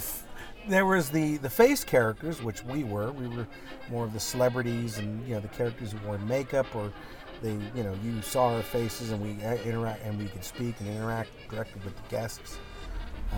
And stuff. And then there were the fuzzies, the fuzzy characters. Well, actually, let me think about it. There are 3 actually, because the costume characters are the ones that wear, or the ones that wore heads. Woody Woodpecker and things like that. Andy Panda and those guys. They were referred to as the fuzzies, or the fuzzies. And then there was an offshoot of them. There was another one who were more of the monsters, like Frankenstein, the Wolfman, the Mummy, Phantom of the Opera and stuff. And those we called rubberheads because they all wore rubber masks. And so we called them rubberheads. And that was the offshoot of the face characters were actually, we got paid more as face characters because we actually had to act verbally and had to really, be more of an acting thing. The Fuzzies and the Rubberheads, those guys, they were more of a mimist because they couldn't speak because they had masks, so they had to do more body language and stuff. But either case, everybody got really good at what they could do.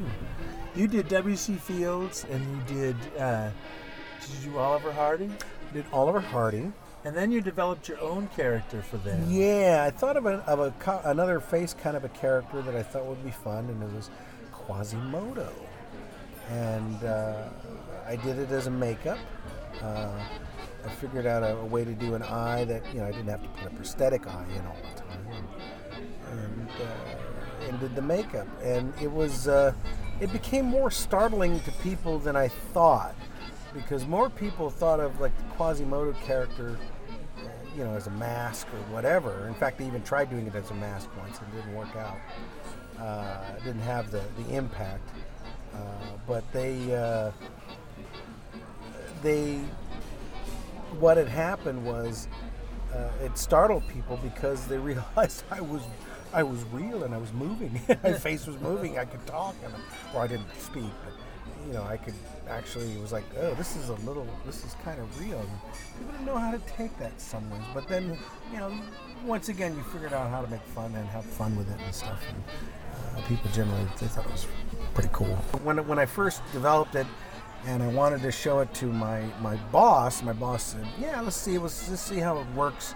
Why don't you, make yourself up, get dressed up, come over to the office, and then I'll go out, and then you and I will go out, and we'll see how you do, how the public, how you fare with the public." And I was like, "Oh, okay." So I got all made up and stuff. And I got made up in the dressing room and stuff.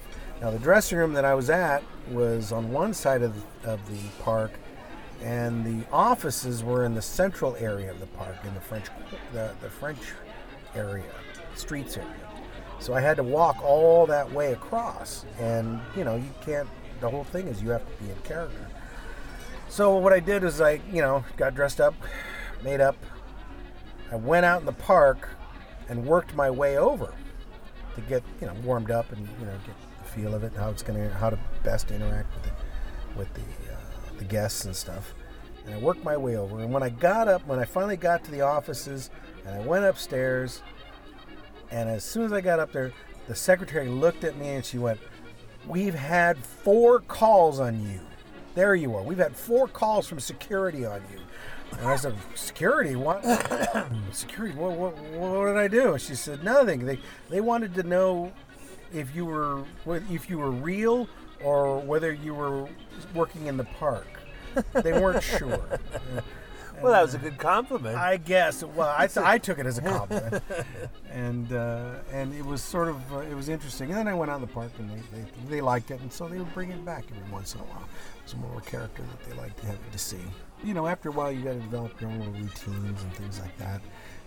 With W.C. Fields, I developed a 3-card Monte game I would play every once in a while in the morning to get things going, rather than it was kind of slow, but you would do something to kind of make a bit of a show, something to do, and you had bits and things that you worked out.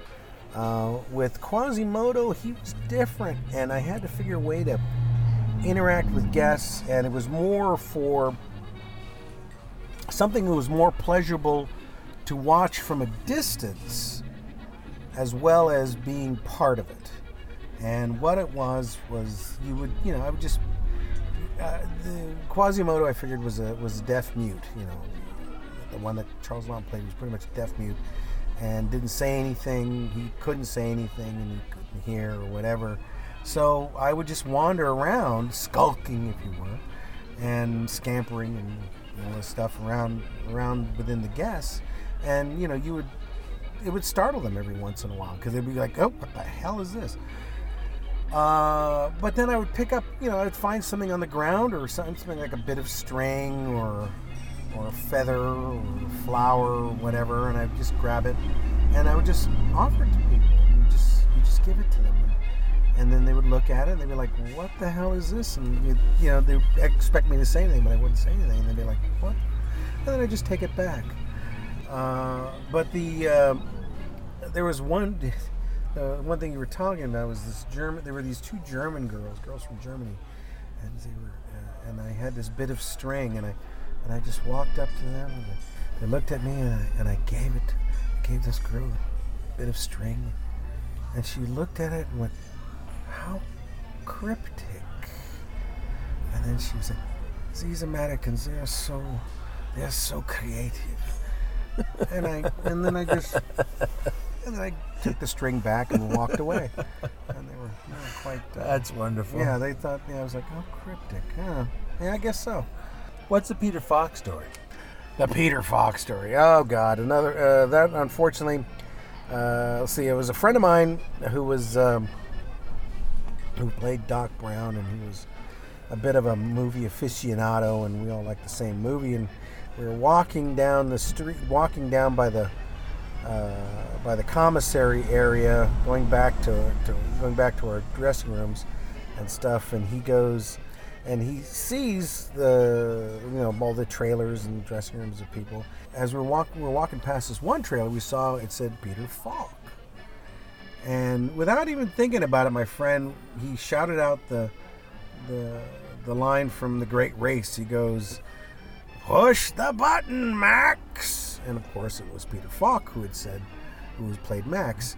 And then, not thinking, after he says, "Push the button, Max," somebody from inside the trailer went, "Okay, Professor!" And it was Peter Falk. That's funny. Never saw him, but you just heard him say it. It was like, it made our day. It was brilliant. That's awesome. Brilliant. Now, what was it like on the cruise ships? Because was this through Universal that you went on the cruise ship? Yes, yeah. There was once again, more of the hedonism years. It was back when Disney started their own cruise line, the Big Red Boat. And they were starting to do that thing. And Universal thought, wanting to copy Disney, of course, they thought, well, let's do, we should have our own cruise line. So they partnered up with the Norwegian Cruise Line people. And we did some cruises with them. And we would go out as characters, and literally we'd be on the ship for like about a week or so.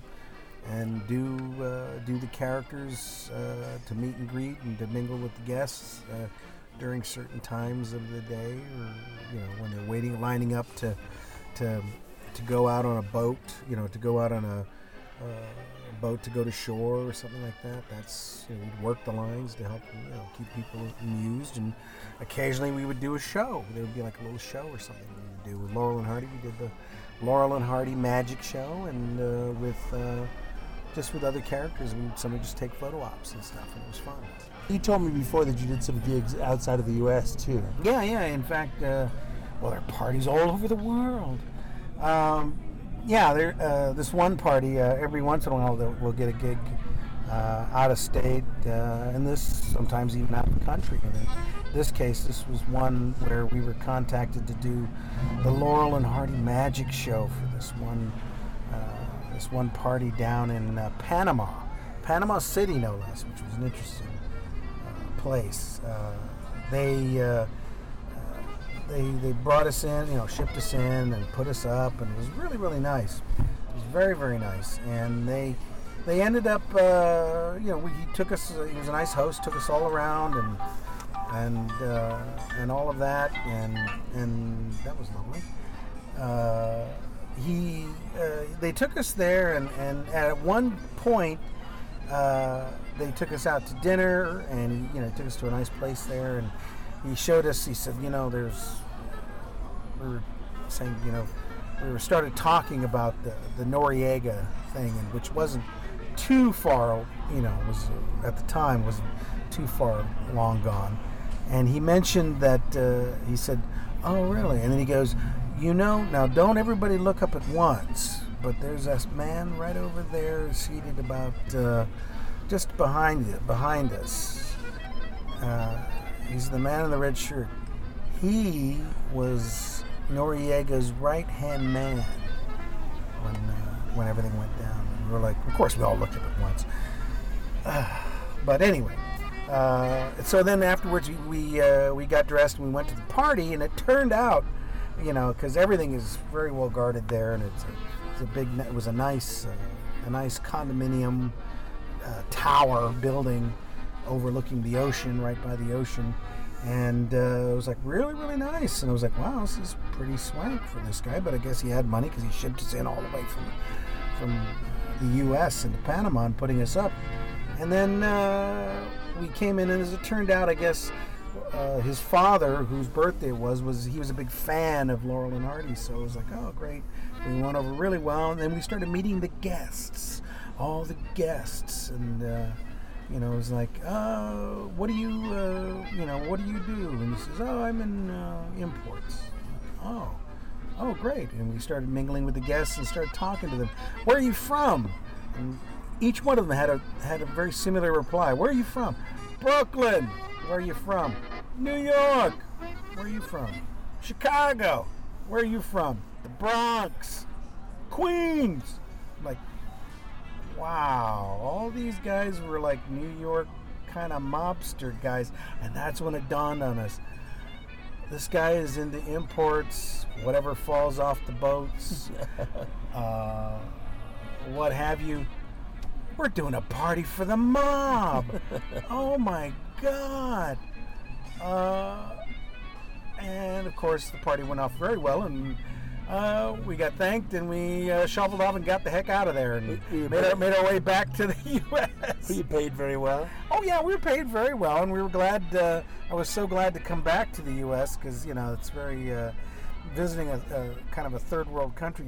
You do tend to appreciate coming home to a nice place. We're almost out of time, but I want to talk a little bit about in the early days. In high school, you talked about having a great experience with drama in the high school year. Talk a little bit about that and about the children's plays you put on and the one that you directed. Oh, okay. There was one... just a general start. Okay, generally, in the high school that I went to, for some reason, the teacher was really... He was a really good administrator and good planner and stuff. His whole theory about teaching drama to us was you give an opportunity. Give everybody opportunity, they will learn. So his whole thing was geared toward giving people lots and lots and lots of things to do. So we always had something going on. We had we had this really big stage auditorium that we would use for 4 main stage plays.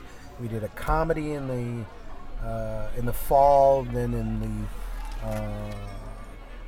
winter, Christmas time, we did a musical. Then when we came back in early spring, late fall, we would do another big main stage musical. And then we would do, then toward the end, we would do, the final quarter, we would do a drama. And a main stage drama and stuff. So there was a lot of opportunity there. Plus, in the classrooms, we also had more opportunity. This was, the other stuff, the main stage stuff was after school. But during school, when we were in advanced theater, we had the opportunities to do to get together one-act plays. That we would do a night of one-act plays, and we would also do children's theater, which we would take. We would do and rehearse create a little short children's theater, maybe 25, 30 minutes long, and all this stuff was produced by the students, and you literally, it was good in that respect because it taught us how to produce our own show. Not only you had to organize and get the scripts and things like that, then you also had to go out and organize and hold the auditions, then you also had to do rehearsals and direct, and then you also had to work out with somebody else in one of the other stagecraft classrooms to build your set, and your set had to be transportable for the children's theater because we had one day there was always one day at the end of that semester or quarter that we would tour.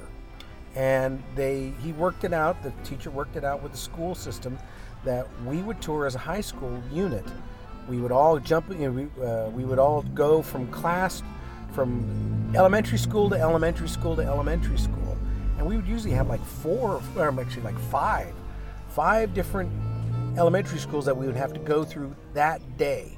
And we all met in the morning, put our makeup on, got dressed in our costumes. We all piled into these various cars. We decided who would drive and stuff. Loaded up the set pieces in some guy's truck, one of the guy's trucks, and then we would all go to the first location, which is the first elementary school. We would all unload, set up the set, work out any blocking because every stage was different, and then they would bring the students in. We would do the show for a half an hour, meet and greet. They would leave. We would pack up everything back up, put it back in the trucks, get back in the cars, and go to the next school and do the whole thing again.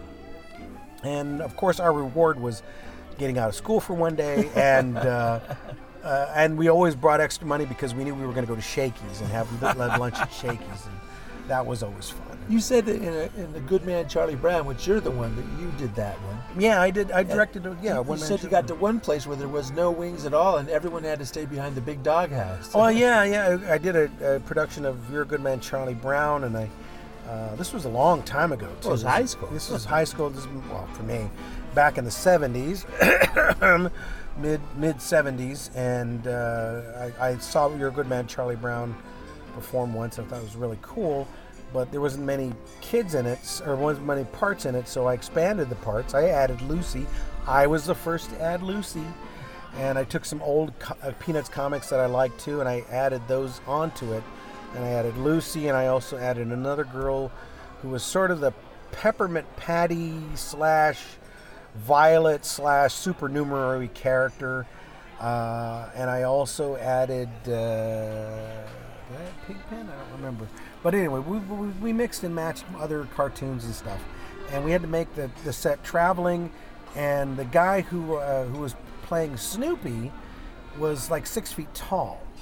So I had to have a big 6 foot wide or long doghouse for him to lay down on. And we just had cubicles. So it was little cubes and things to set around for staging. And it was very minimal except for the doghouse. We had to make this big, huge doghouse. We made it out of flats and made it hollow so we could transport it easy. And at one point we got to a theater in elementary school. It was like the last one. And we got in, we loaded it, we went out to the stage, and we realized there were no wings. And there were no wings, no places to go off stage with. And we were like, how do we do this? Because we had to restage each time. And I was like, how do we do this? And we're like, And I went, okay, all this is entrances and exits. That's all we do all day, for the entire show. So I said, okay, luckily we have the big doghouse. So I said, everybody, you go into the doghouse. Everybody goes into the doghouse, and you enter and exit from behind the doghouse. So it looked like everybody was coming around from the doghouse, doing their bit, and then coming back around and going back behind the doghouse and disappear. And then the next group of people would come out and do their bits and stuff, and they would do that. I can imagine everybody crowded behind that darn doghouse. Yeah, the whole time. Yeah. Luckily, we had the foresight of making it hollow, so everybody was all crammed in, and we were all friends and everything, so it was good. Everybody was all crammed in. There'd be people like, okay, I got an extra. Let me through. And they would work their way back, and they would go, okay. And then they would go out and do their thing, and they would all come back, and everybody knew the show well enough that they could work around it and stuff. It was a lot of fun. Those are really, and it taught us touring theater, which was odd, which was pretty advanced. We had one friend of mine. He said when I described to him what our theater was like back in high school, and this was we also did tournaments and things like that as well. He was like, did you go to like a magnet school for performing arts? I was like, no, we didn't, not at all. It's just the teacher. He was good at organizing, and he also organized another really, really cool thing. We had some the Royal Shakespeare Company was touring in an odd sort of way. They were going to Riverside, which is where I grew up in. Riverside, California. This happened to be going through Riverside, California, the Royal Shakespeare Company. And he talked a few of them into coming over and giving us a workshop while they were there. They said they'd be glad to. And so one of the gentlemen who gave us voice lessons, he gave us a voice lesson. He had a very big, robust voice, and huge and very neat sounding, and we were like, wow, he's really cool. It was Mr. Patrick Stewart from X-Men, and I think before that, but this was before he was even out, when he was still with the Royal Shakespeare Company, early on. He gave us voice lessons and workshop. And then another gentleman, taking questions and answers with us and teaching us things. He gave us a reading of Hamlet. This was some little balding guy, and I'm like, oh, he's pretty good. And as it turned out, that was Ben Kingsley. So we actually had lessons and given, pointers from Ben Kingsley and Patrick Stewart early on in their careers. It was really cool. So, but yeah, it was a good time to be in that particular theater, and you learned a lot. And of course, if you knew a lot or you aspired to it, you learned a lot because you were always doing something, and striving to be creative and all the whole time. If you didn't, or you were just not really that interested in it, you just took it as a lot of fun. Well, now we're gone past time. Oh my so gosh. We have to get out of here. But we can always return to it. We can always return to this. Yes, we can. We can speak about the many other lives. And besides even acting, we can go into the mythic adventures of Clay Martinez. Yes, or not only the acting, but we go into making things. So thank you very much. You're welcome. And we'll have to talk to you another time. All right, well, sooner than later.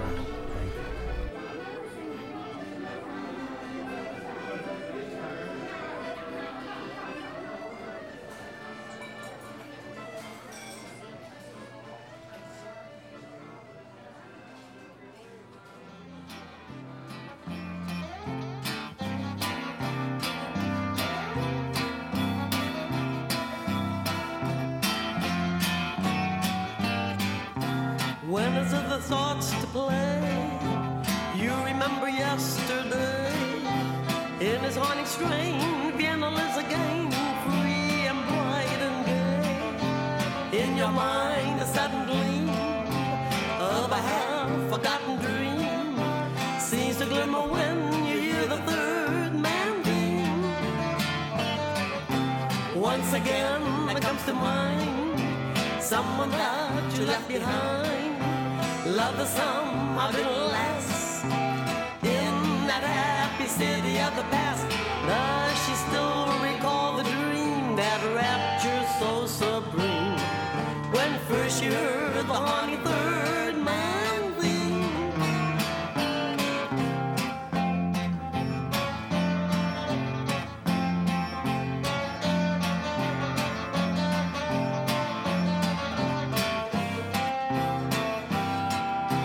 Struggles, waltzes, candle glow, and the laughter of long ago fills the magic chords that makes it seem like today. La la la la la la la la la la la la la la la la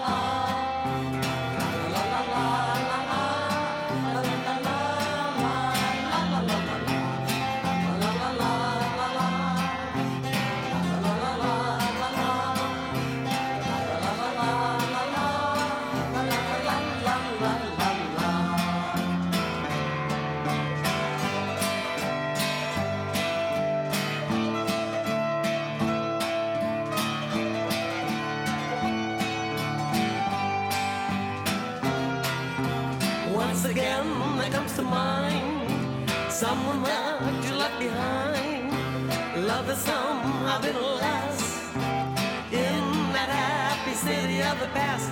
Does she still recall the dream, that rapture so supreme, when first you heard the haunting third man theme? La la la la la la la la la la la la la la. La la la la la la la la la la la la la la. In your mind a sudden gleam of a well-remembered dream shines so brightly when you hear the third man theme. Don't be so gloomy. After all, it's not that awful. Well, what the fella said. In Italy, for 30 years under the Borgias, they had warfare, terror, murder, and bloodshed, but they produced Michelangelo, Leonardo da Vinci, and the Renaissance. In Switzerland, they had brotherly love. They had 500 years of democracy and peace, and what did that produce? The cuckoo clock.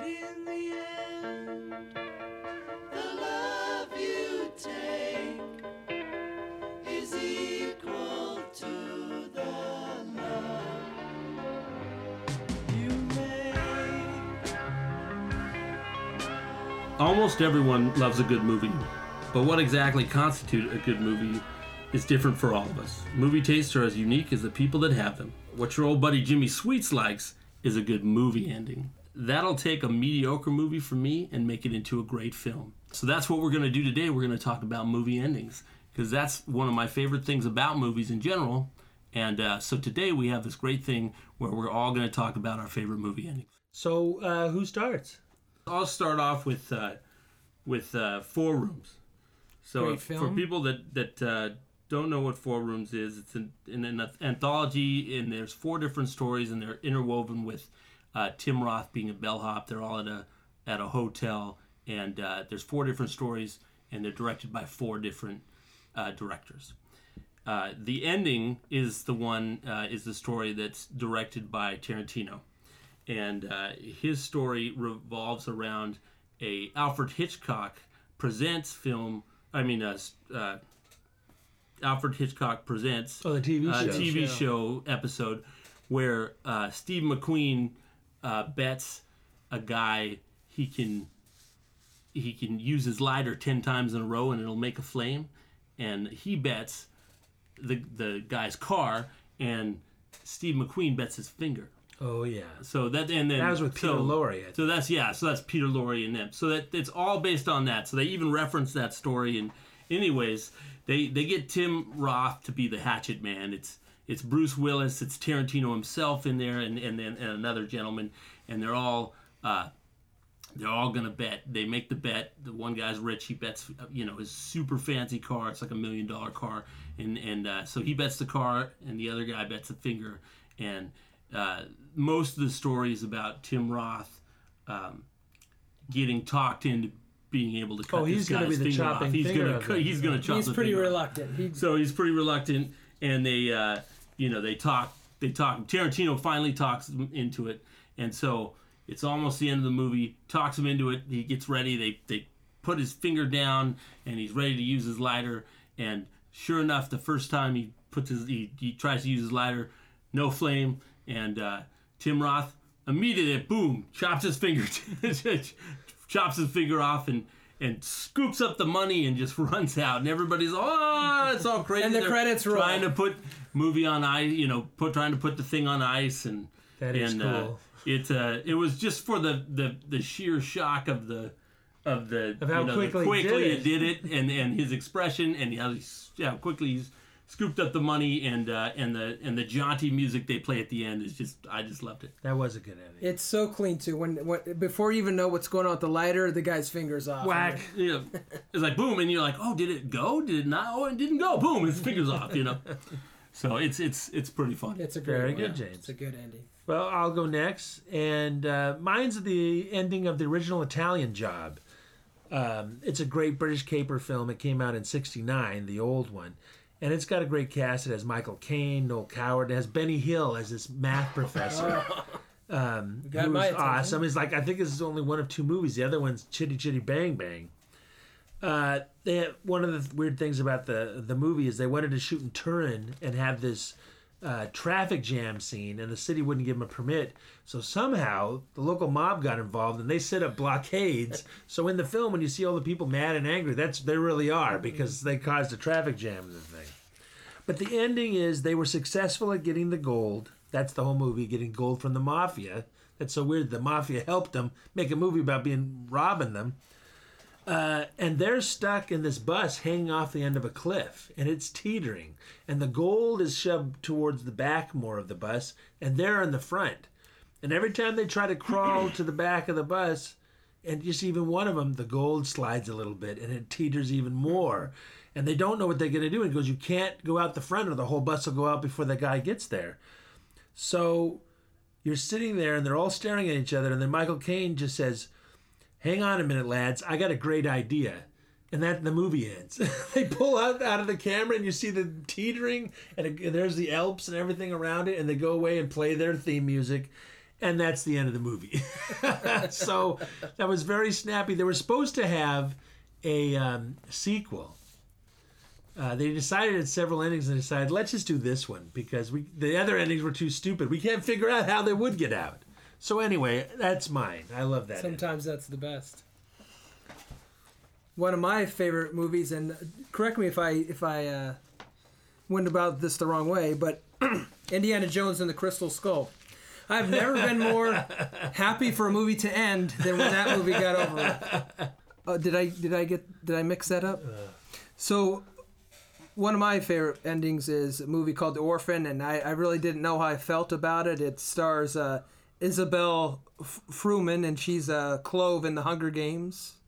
And so she plays a 9-year-old, what she's supposed to be a 9-year-old Russian girl that gets adopted by Kate and John Coleman. And Kate and John Coleman are experiencing strains in their marriage after their third child was stillborn. And of course, like most marriages, the woman is a drunk and has recovering from alcoholism. And so then they decide to adopt this 9-year-old. They have Kate and John have a deaf mute daughter named Max, and they also have a son, Daniel, who's a little bit older. And Daniel isn't very welcoming to this 9-year-old. And so we kind of speed to the middle, and Kate finds the girl's hidden Bible, and she discovers that she came from the Serene Institute in Estonia. So she sends out an email and reaches out to this hospital. And the ending is great when she, through certain circumstances, she's not at the home, but the doctor reaches out to her and says, that is not a 9-year-old. She's a 33-year-old, and she has this rare disease that keeps her from growing old, and she's crazy, and so she realizes her husband is alone with this 33-year-old psychotic. And as she's saying this, the girl's kind of taking off some makeup, and she has this really crazy like teeth, and now you just get afraid. It's just, and so that's awesome. It was a fun movie. I never even heard of that movie. That's great. Yeah, The Orphan. All right, I'm gonna have to check that out. Right when you said that, I was like, oh man, she's an adult. Yeah. I remember that. James, what's your next one? So my next one is Swingers. That was came out in 1996. Vince Vaughn, does a tour de force, and Jon Favreau. Their first big film, right? They both star in it. Jon Favreau wrote it, and so it's just a collection of basically these guys going around to different watering holes in LA during the swing revival, and it's fun, and they're trying to date one guy's heartbroken. He's trying to recover from it, and at the end, there's going to be this great thing. Maybe you're going to learn. And he's like, John and Vince Vaughn go to a diner, and they're sitting there, and he's like, the one thing that I've learned through this whole thing.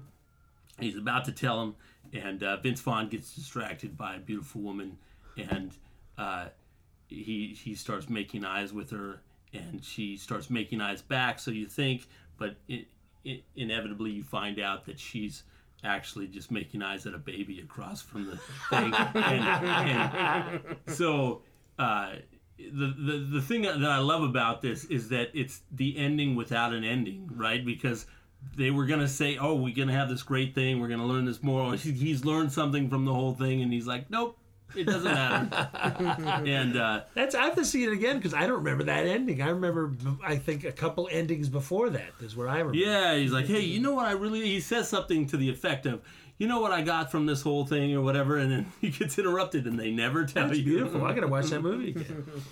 Well, my next one is the end of Love Actually, but it's not the ending of the whole movie, because that movie is made up of multiple storylines and each one showing a different kind of love. And my favorite is the storyline that follows Billy Mack, who's an aging, almost washed up kind of rock and roll legend. And he's played by Bill Nye, and he's wonderful. You know him from Hot Fuzz, and he was Slarty Bardfarce in Hitchhiker's Guide. He was in Shaun of the Dead. And I love that character. Remember, he was doing a Christmas song out of another song, like, love is all around you. I feel it in my toes, or whatever. So it's the end of the movie, and it's Christmas, and the album made #1. It's always a hit, and he's over at Elton John's party. And then you see him wind up at his manager, Joe, who's played by Gregor Fisher. He was with it 1984 and Without a Clue. So he goes over there on Christmas Eve, and he comes to the apartment, and he's like, what are you doing here? And he goes, I left Elton John, where there was a hefty number of half-naked chicks, in order to hang out with you. And Bill's going, well, he doesn't know what to say. He goes, it's a terrible, terrible mistake, Chubbs, but you turn out to be the love of my life. And to be honest, despite all my complaints, we have had a wonderful life. So let's get pissed and watch porn. So that was great, because the love of his life was his old buddy. So anyway, that's the ending I liked. So Greg, what's your next one? My next one is American Hustle, with Christian Bale and Bradley Cooper, Amy Adams. It was nominated for a bunch of things in the Academy Award, almost every major category. It didn't win, but it did get the Golden Globe for Best Picture. And it was one of my favorites of that year, I think. And Christian Bale plays this kind of like a con man. And so he does all kinds of different hustles and things, and then the FBI catches up to him. And Bradley Cooper is just so good at playing characters you hate, like characters you just want to see. He is so great at that.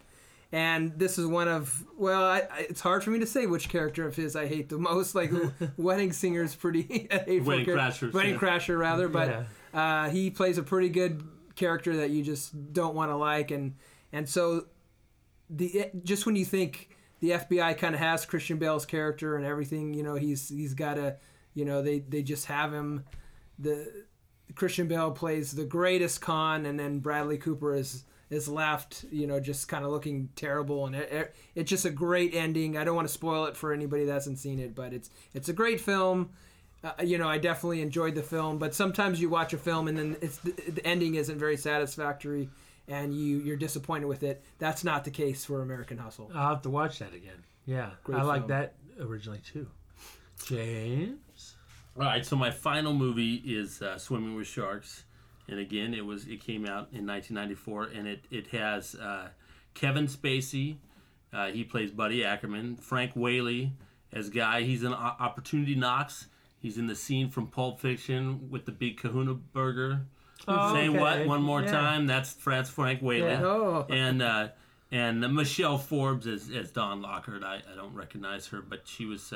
It's an independent film, and basically what it is Kevin Spacey plays a movie mogul, and Frank Whaley plays Guy and his assistant, and it's like The Devil Wears Prada times 562.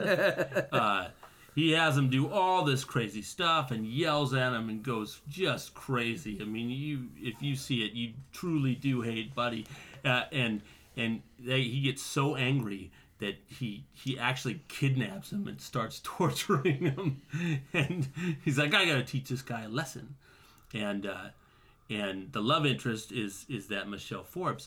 At the end of the movie, he's got a gun. Guy's got the gun to Buddy's head, and he's about to shoot him, and the girl walks in, and Buddy's like, you should shoot me because you're gonna get ahead. You got to do this.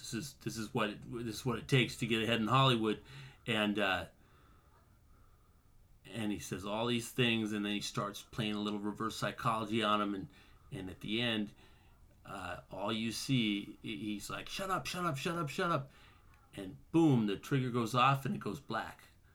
The gun goes off and it goes black, and the next thing you see is Guy, and he's been promoted, and Buddy is there too, and he shot the woman, and they blame the torture and everything on him, and he's been promoted. Wow, that's a good one. I haven't seen that one. That's hardcore. I've never seen that movie. Wow. And because I mean, and you think this, I mean, you just think he deserves to get shot. The guy's just the biggest butthead in the world, and so they choose to shoot his girlfriend.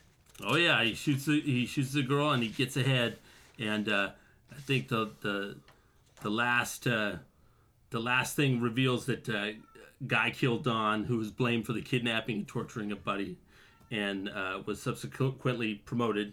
In the final scene, Guy coldly tells a former colleague to find out what he really wants and then do anything to get it. During the speech, Buddy stands by, smiling as he calls Guy into his office for a meeting. And that's the end. That's pretty hardcore. He has taught his protege well. You got to watch that when you're doing well in your life. Otherwise, you'll shoot yourself. Well, actually, I don't know what I'm talking about because this has a terrible ending too, really. This is the Bridge Over the River Kwai, which I love that movie. I love that movie too. Plenty of giant extravaganza. It has Alec Guinness as Lieutenant Colonel Nicholson, and William Holden. He's Commander Shears. The American. Yeah. He came out in 1957. Of course, it has Sezu Hayakawa. He's the Colonel Sato. And James Donald as the Major Clifton. And then the Lieutenant Joyce. That's Joffrey Hearn. Anyway, at the end of the movie, during this movie, they've gotten Alec Guinness, Nicholson. He thinks of this idea for morale that he's going to make all his men build the best bridge for Japanese. They're all prisoners of war in this camp, so they're going to build this best bridge. But he gets kind of obsessed with it, kind of cuckoo, and they get it, and he's so proud of it, and all the men are proud of it, and the Japanese are going, well, they're proud of it too, but they're kind of, this is weird. Why are these English so happy? So William Holden had escaped, the American, and he's coming back with a team, and they're going to blow up this bridge. So they plant all the stuff. They're getting ready to blow it. They're going to do it in the morning because they just found out a train's going to go over the bridge with all these major Japanese bigwigs. So they wait. Well, in the morning, the water goes down. Something happened, and you could see all the wires in that, and they don't know what they're going to do now. So they get the Lieutenant Joyce guy to go over. He sneaks over, and he's going to blow up the bridge when the train comes over. Well, there you see Alec Guinness, and he's looking over, and he goes, what's this? And he calls Saito over. He goes, look at this. There's a wire. And they start following the wire. And the American, the other people on the other river, they can't believe their eyes. He goes, he's going to show him about blowing up the bridge. And they follow it, and they follow it. And Saito doesn't know what's going on. He's looking around, and as they get really close, Joyce runs up and he stabs Saito, so he dies. And then William Holden realizes he's all going to hell, so he runs across the water, and he's going up to stop Allegheny from stopping the bridge being blown. And then the other guys who came with William Holden, they don't trust he's going to stop them, so they start firing mortars over. And part of the stuff hits William Holden, and it hits Allegheny. And then he suddenly looks up and goes, "Oh, what have I done?" And then he falls onto the switch, the plunger that blows up the bridge as the train's coming over with all the people and the whole bridge, and blows up and everyone's dead. And the doctor, who he's the Clipton, Major Clipton, he just wanders out sort of stunned, and he's looking over everything going, "Madness! Madness!" And then that's the end of the movie. After all the buildup and everything. It's very crazy. It was a good ending. I only hear the whistling, And it pans back from the blown up river, bridge. Very good. So Good one. That was a good pick. I guess I like terrible endings too. And lots of death. And Greg, how are we finishing this out? Well, it's not in film. It's actually a TV show. My favorite TV shows used to be Seinfeld's still one of my favorite. I love it to death. Sopranos, well-written show. But with both those shows, the ending was so disappointing. It was just so anticlimactic. But with this show, and of course it's going to be Breaking Bad, the ending was very satisfying. I'm not going to really go into how it ends, because if you've seen it, and if you haven't seen it, you just have to experience it. But the show is just so well written. A lot of times with a TV show such as Lost, it was a great show in the first seasons, and then you kind of feel like in the last season they don't know what they're doing. They didn't have a vision maybe. It's a great show, but the ending on Lost was a little some people love it, but it wasn't quite as good as it was in the beginning. Breaking Bad, the first episode you watch, it's fantastic. You're drawn in within the first few minutes, and every episode the writers do a great job of pulling you in. I can't wait. It's a great show to binge watch because it's hard to sit. I actually didn't watch it from week to week. I binge watched it, and it's the only real way to watch it. Well, I'll have to do that now because it's on Netflix. So Absolutely, but the ending, the fifth season is just as good as the first season. It's very consistent, and if you haven't seen it, it's so well written and the most satisfying ending of any TV show I've ever seen. That's and by the way, the spinoff Better Call Saul, I had very low expectations. First season just wrapped up. It's one of the best written shows on television too. It's fantastic. Very cool. So. All right, so ends the discussion on our favorite endings, and I hope that we've all been a little bit more enlightened by the endings. And we didn't blow anybody's high by telling you the ending of movies you were going to watch. Warning, spoiler alert. A little late.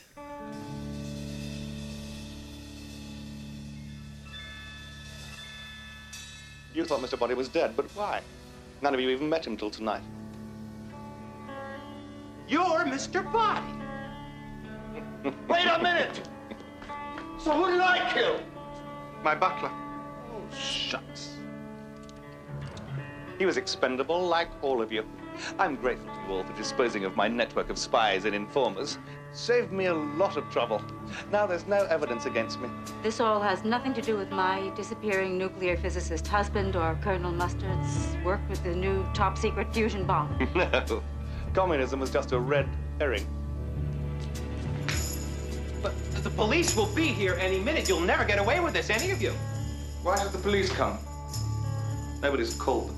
You mean, oh my God, of course. So why shouldn't we get away with it? We'll stack the bodies in the cellar, lock it, leave quietly one at a time, and forget that any of this ever happened. This is the You'll just go on blackmailing us all. Of course. Why not? Well, I'll tell you why not.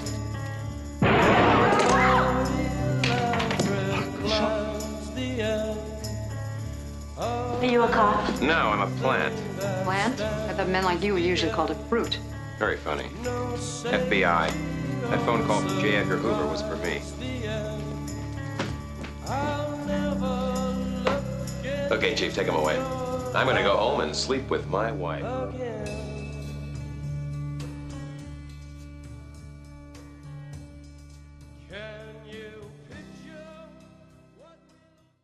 Hey, Jack, thanks for the IRS publication on the 81 tax law changes. Oh, yeah, good stuff. Covers interest and dividend income, the sale of a home if you're 55 or over, and more. Yeah? Yeah, it's free, too. They call it IRS Publication 553. And the order form's in your tax package to get it. You must have written it. It's a message from the IRS. Well, boys, I think that's about all the time we have for today. What'd you think? Pretty good show today? Yeah, Pretty not good, bad. man. Yeah. All right. So, what are we going to send off our listeners with today? Well, we have some sad news. The great Stan Freberg passed away this month. So we're going to have a few clips in honor of the great man as we go out. So long for now. This is Uncle Frank. This is Jimmy Sweets. This is Greg. Have a pleasant tomorrow. Well, I used to have these terrible headaches right here at the temple. And then I heard about Cheerios and... No, Cheerios are not a headache remedy.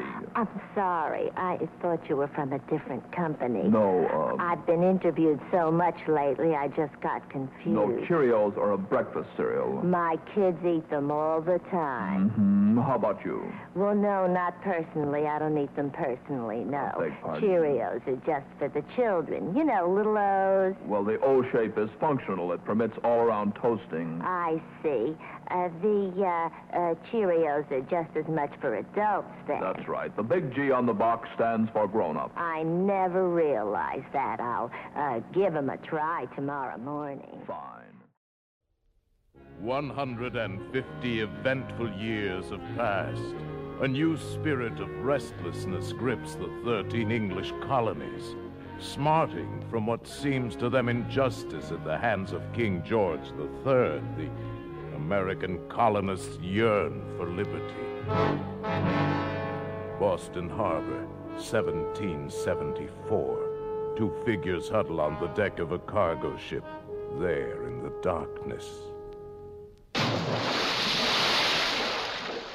Whoops.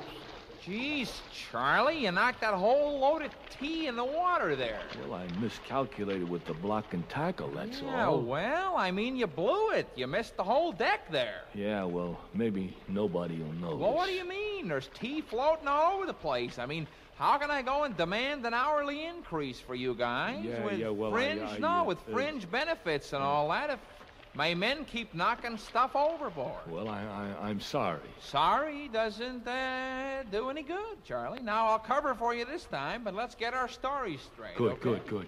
Now, a bunch of those Patriot guys came sneaking around dressed up in... how about in Indian suits? That's good, in Indian suits. Good. They were a little loaded, and they shoved the tea over because they were sore about the tea tax, okay?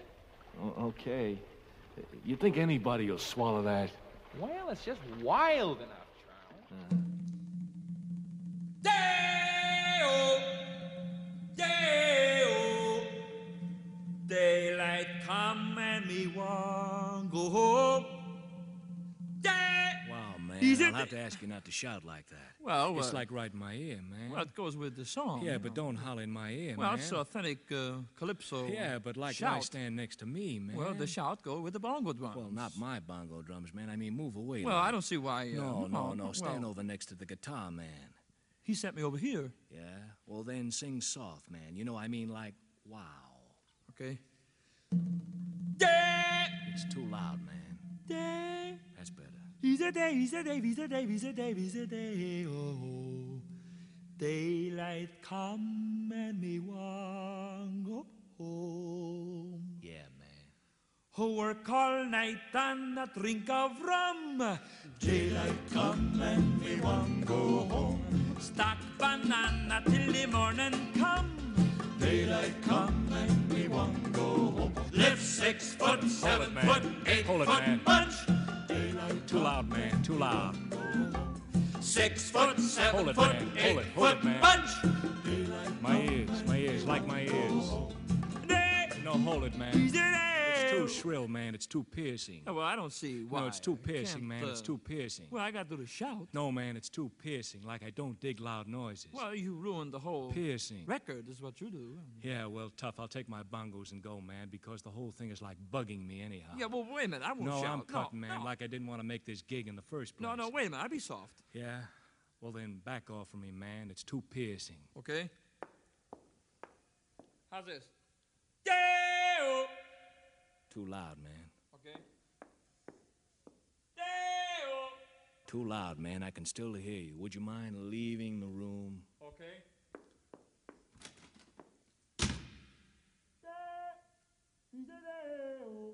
Crazy. Daylight come and me want go home.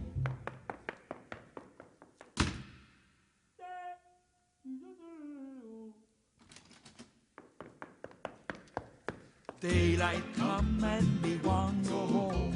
A beautiful bunch of ripe banana. Daylight come and me want go home.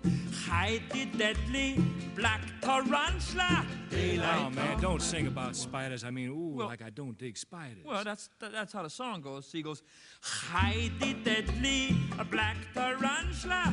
Daylight come and me want go home. Is that it? Can I leave now? oh, not yet. We got a big finish.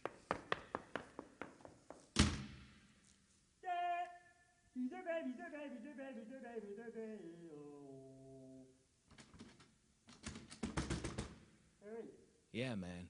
I locked myself out. Crazy. I come through the window. Daylight come and me want go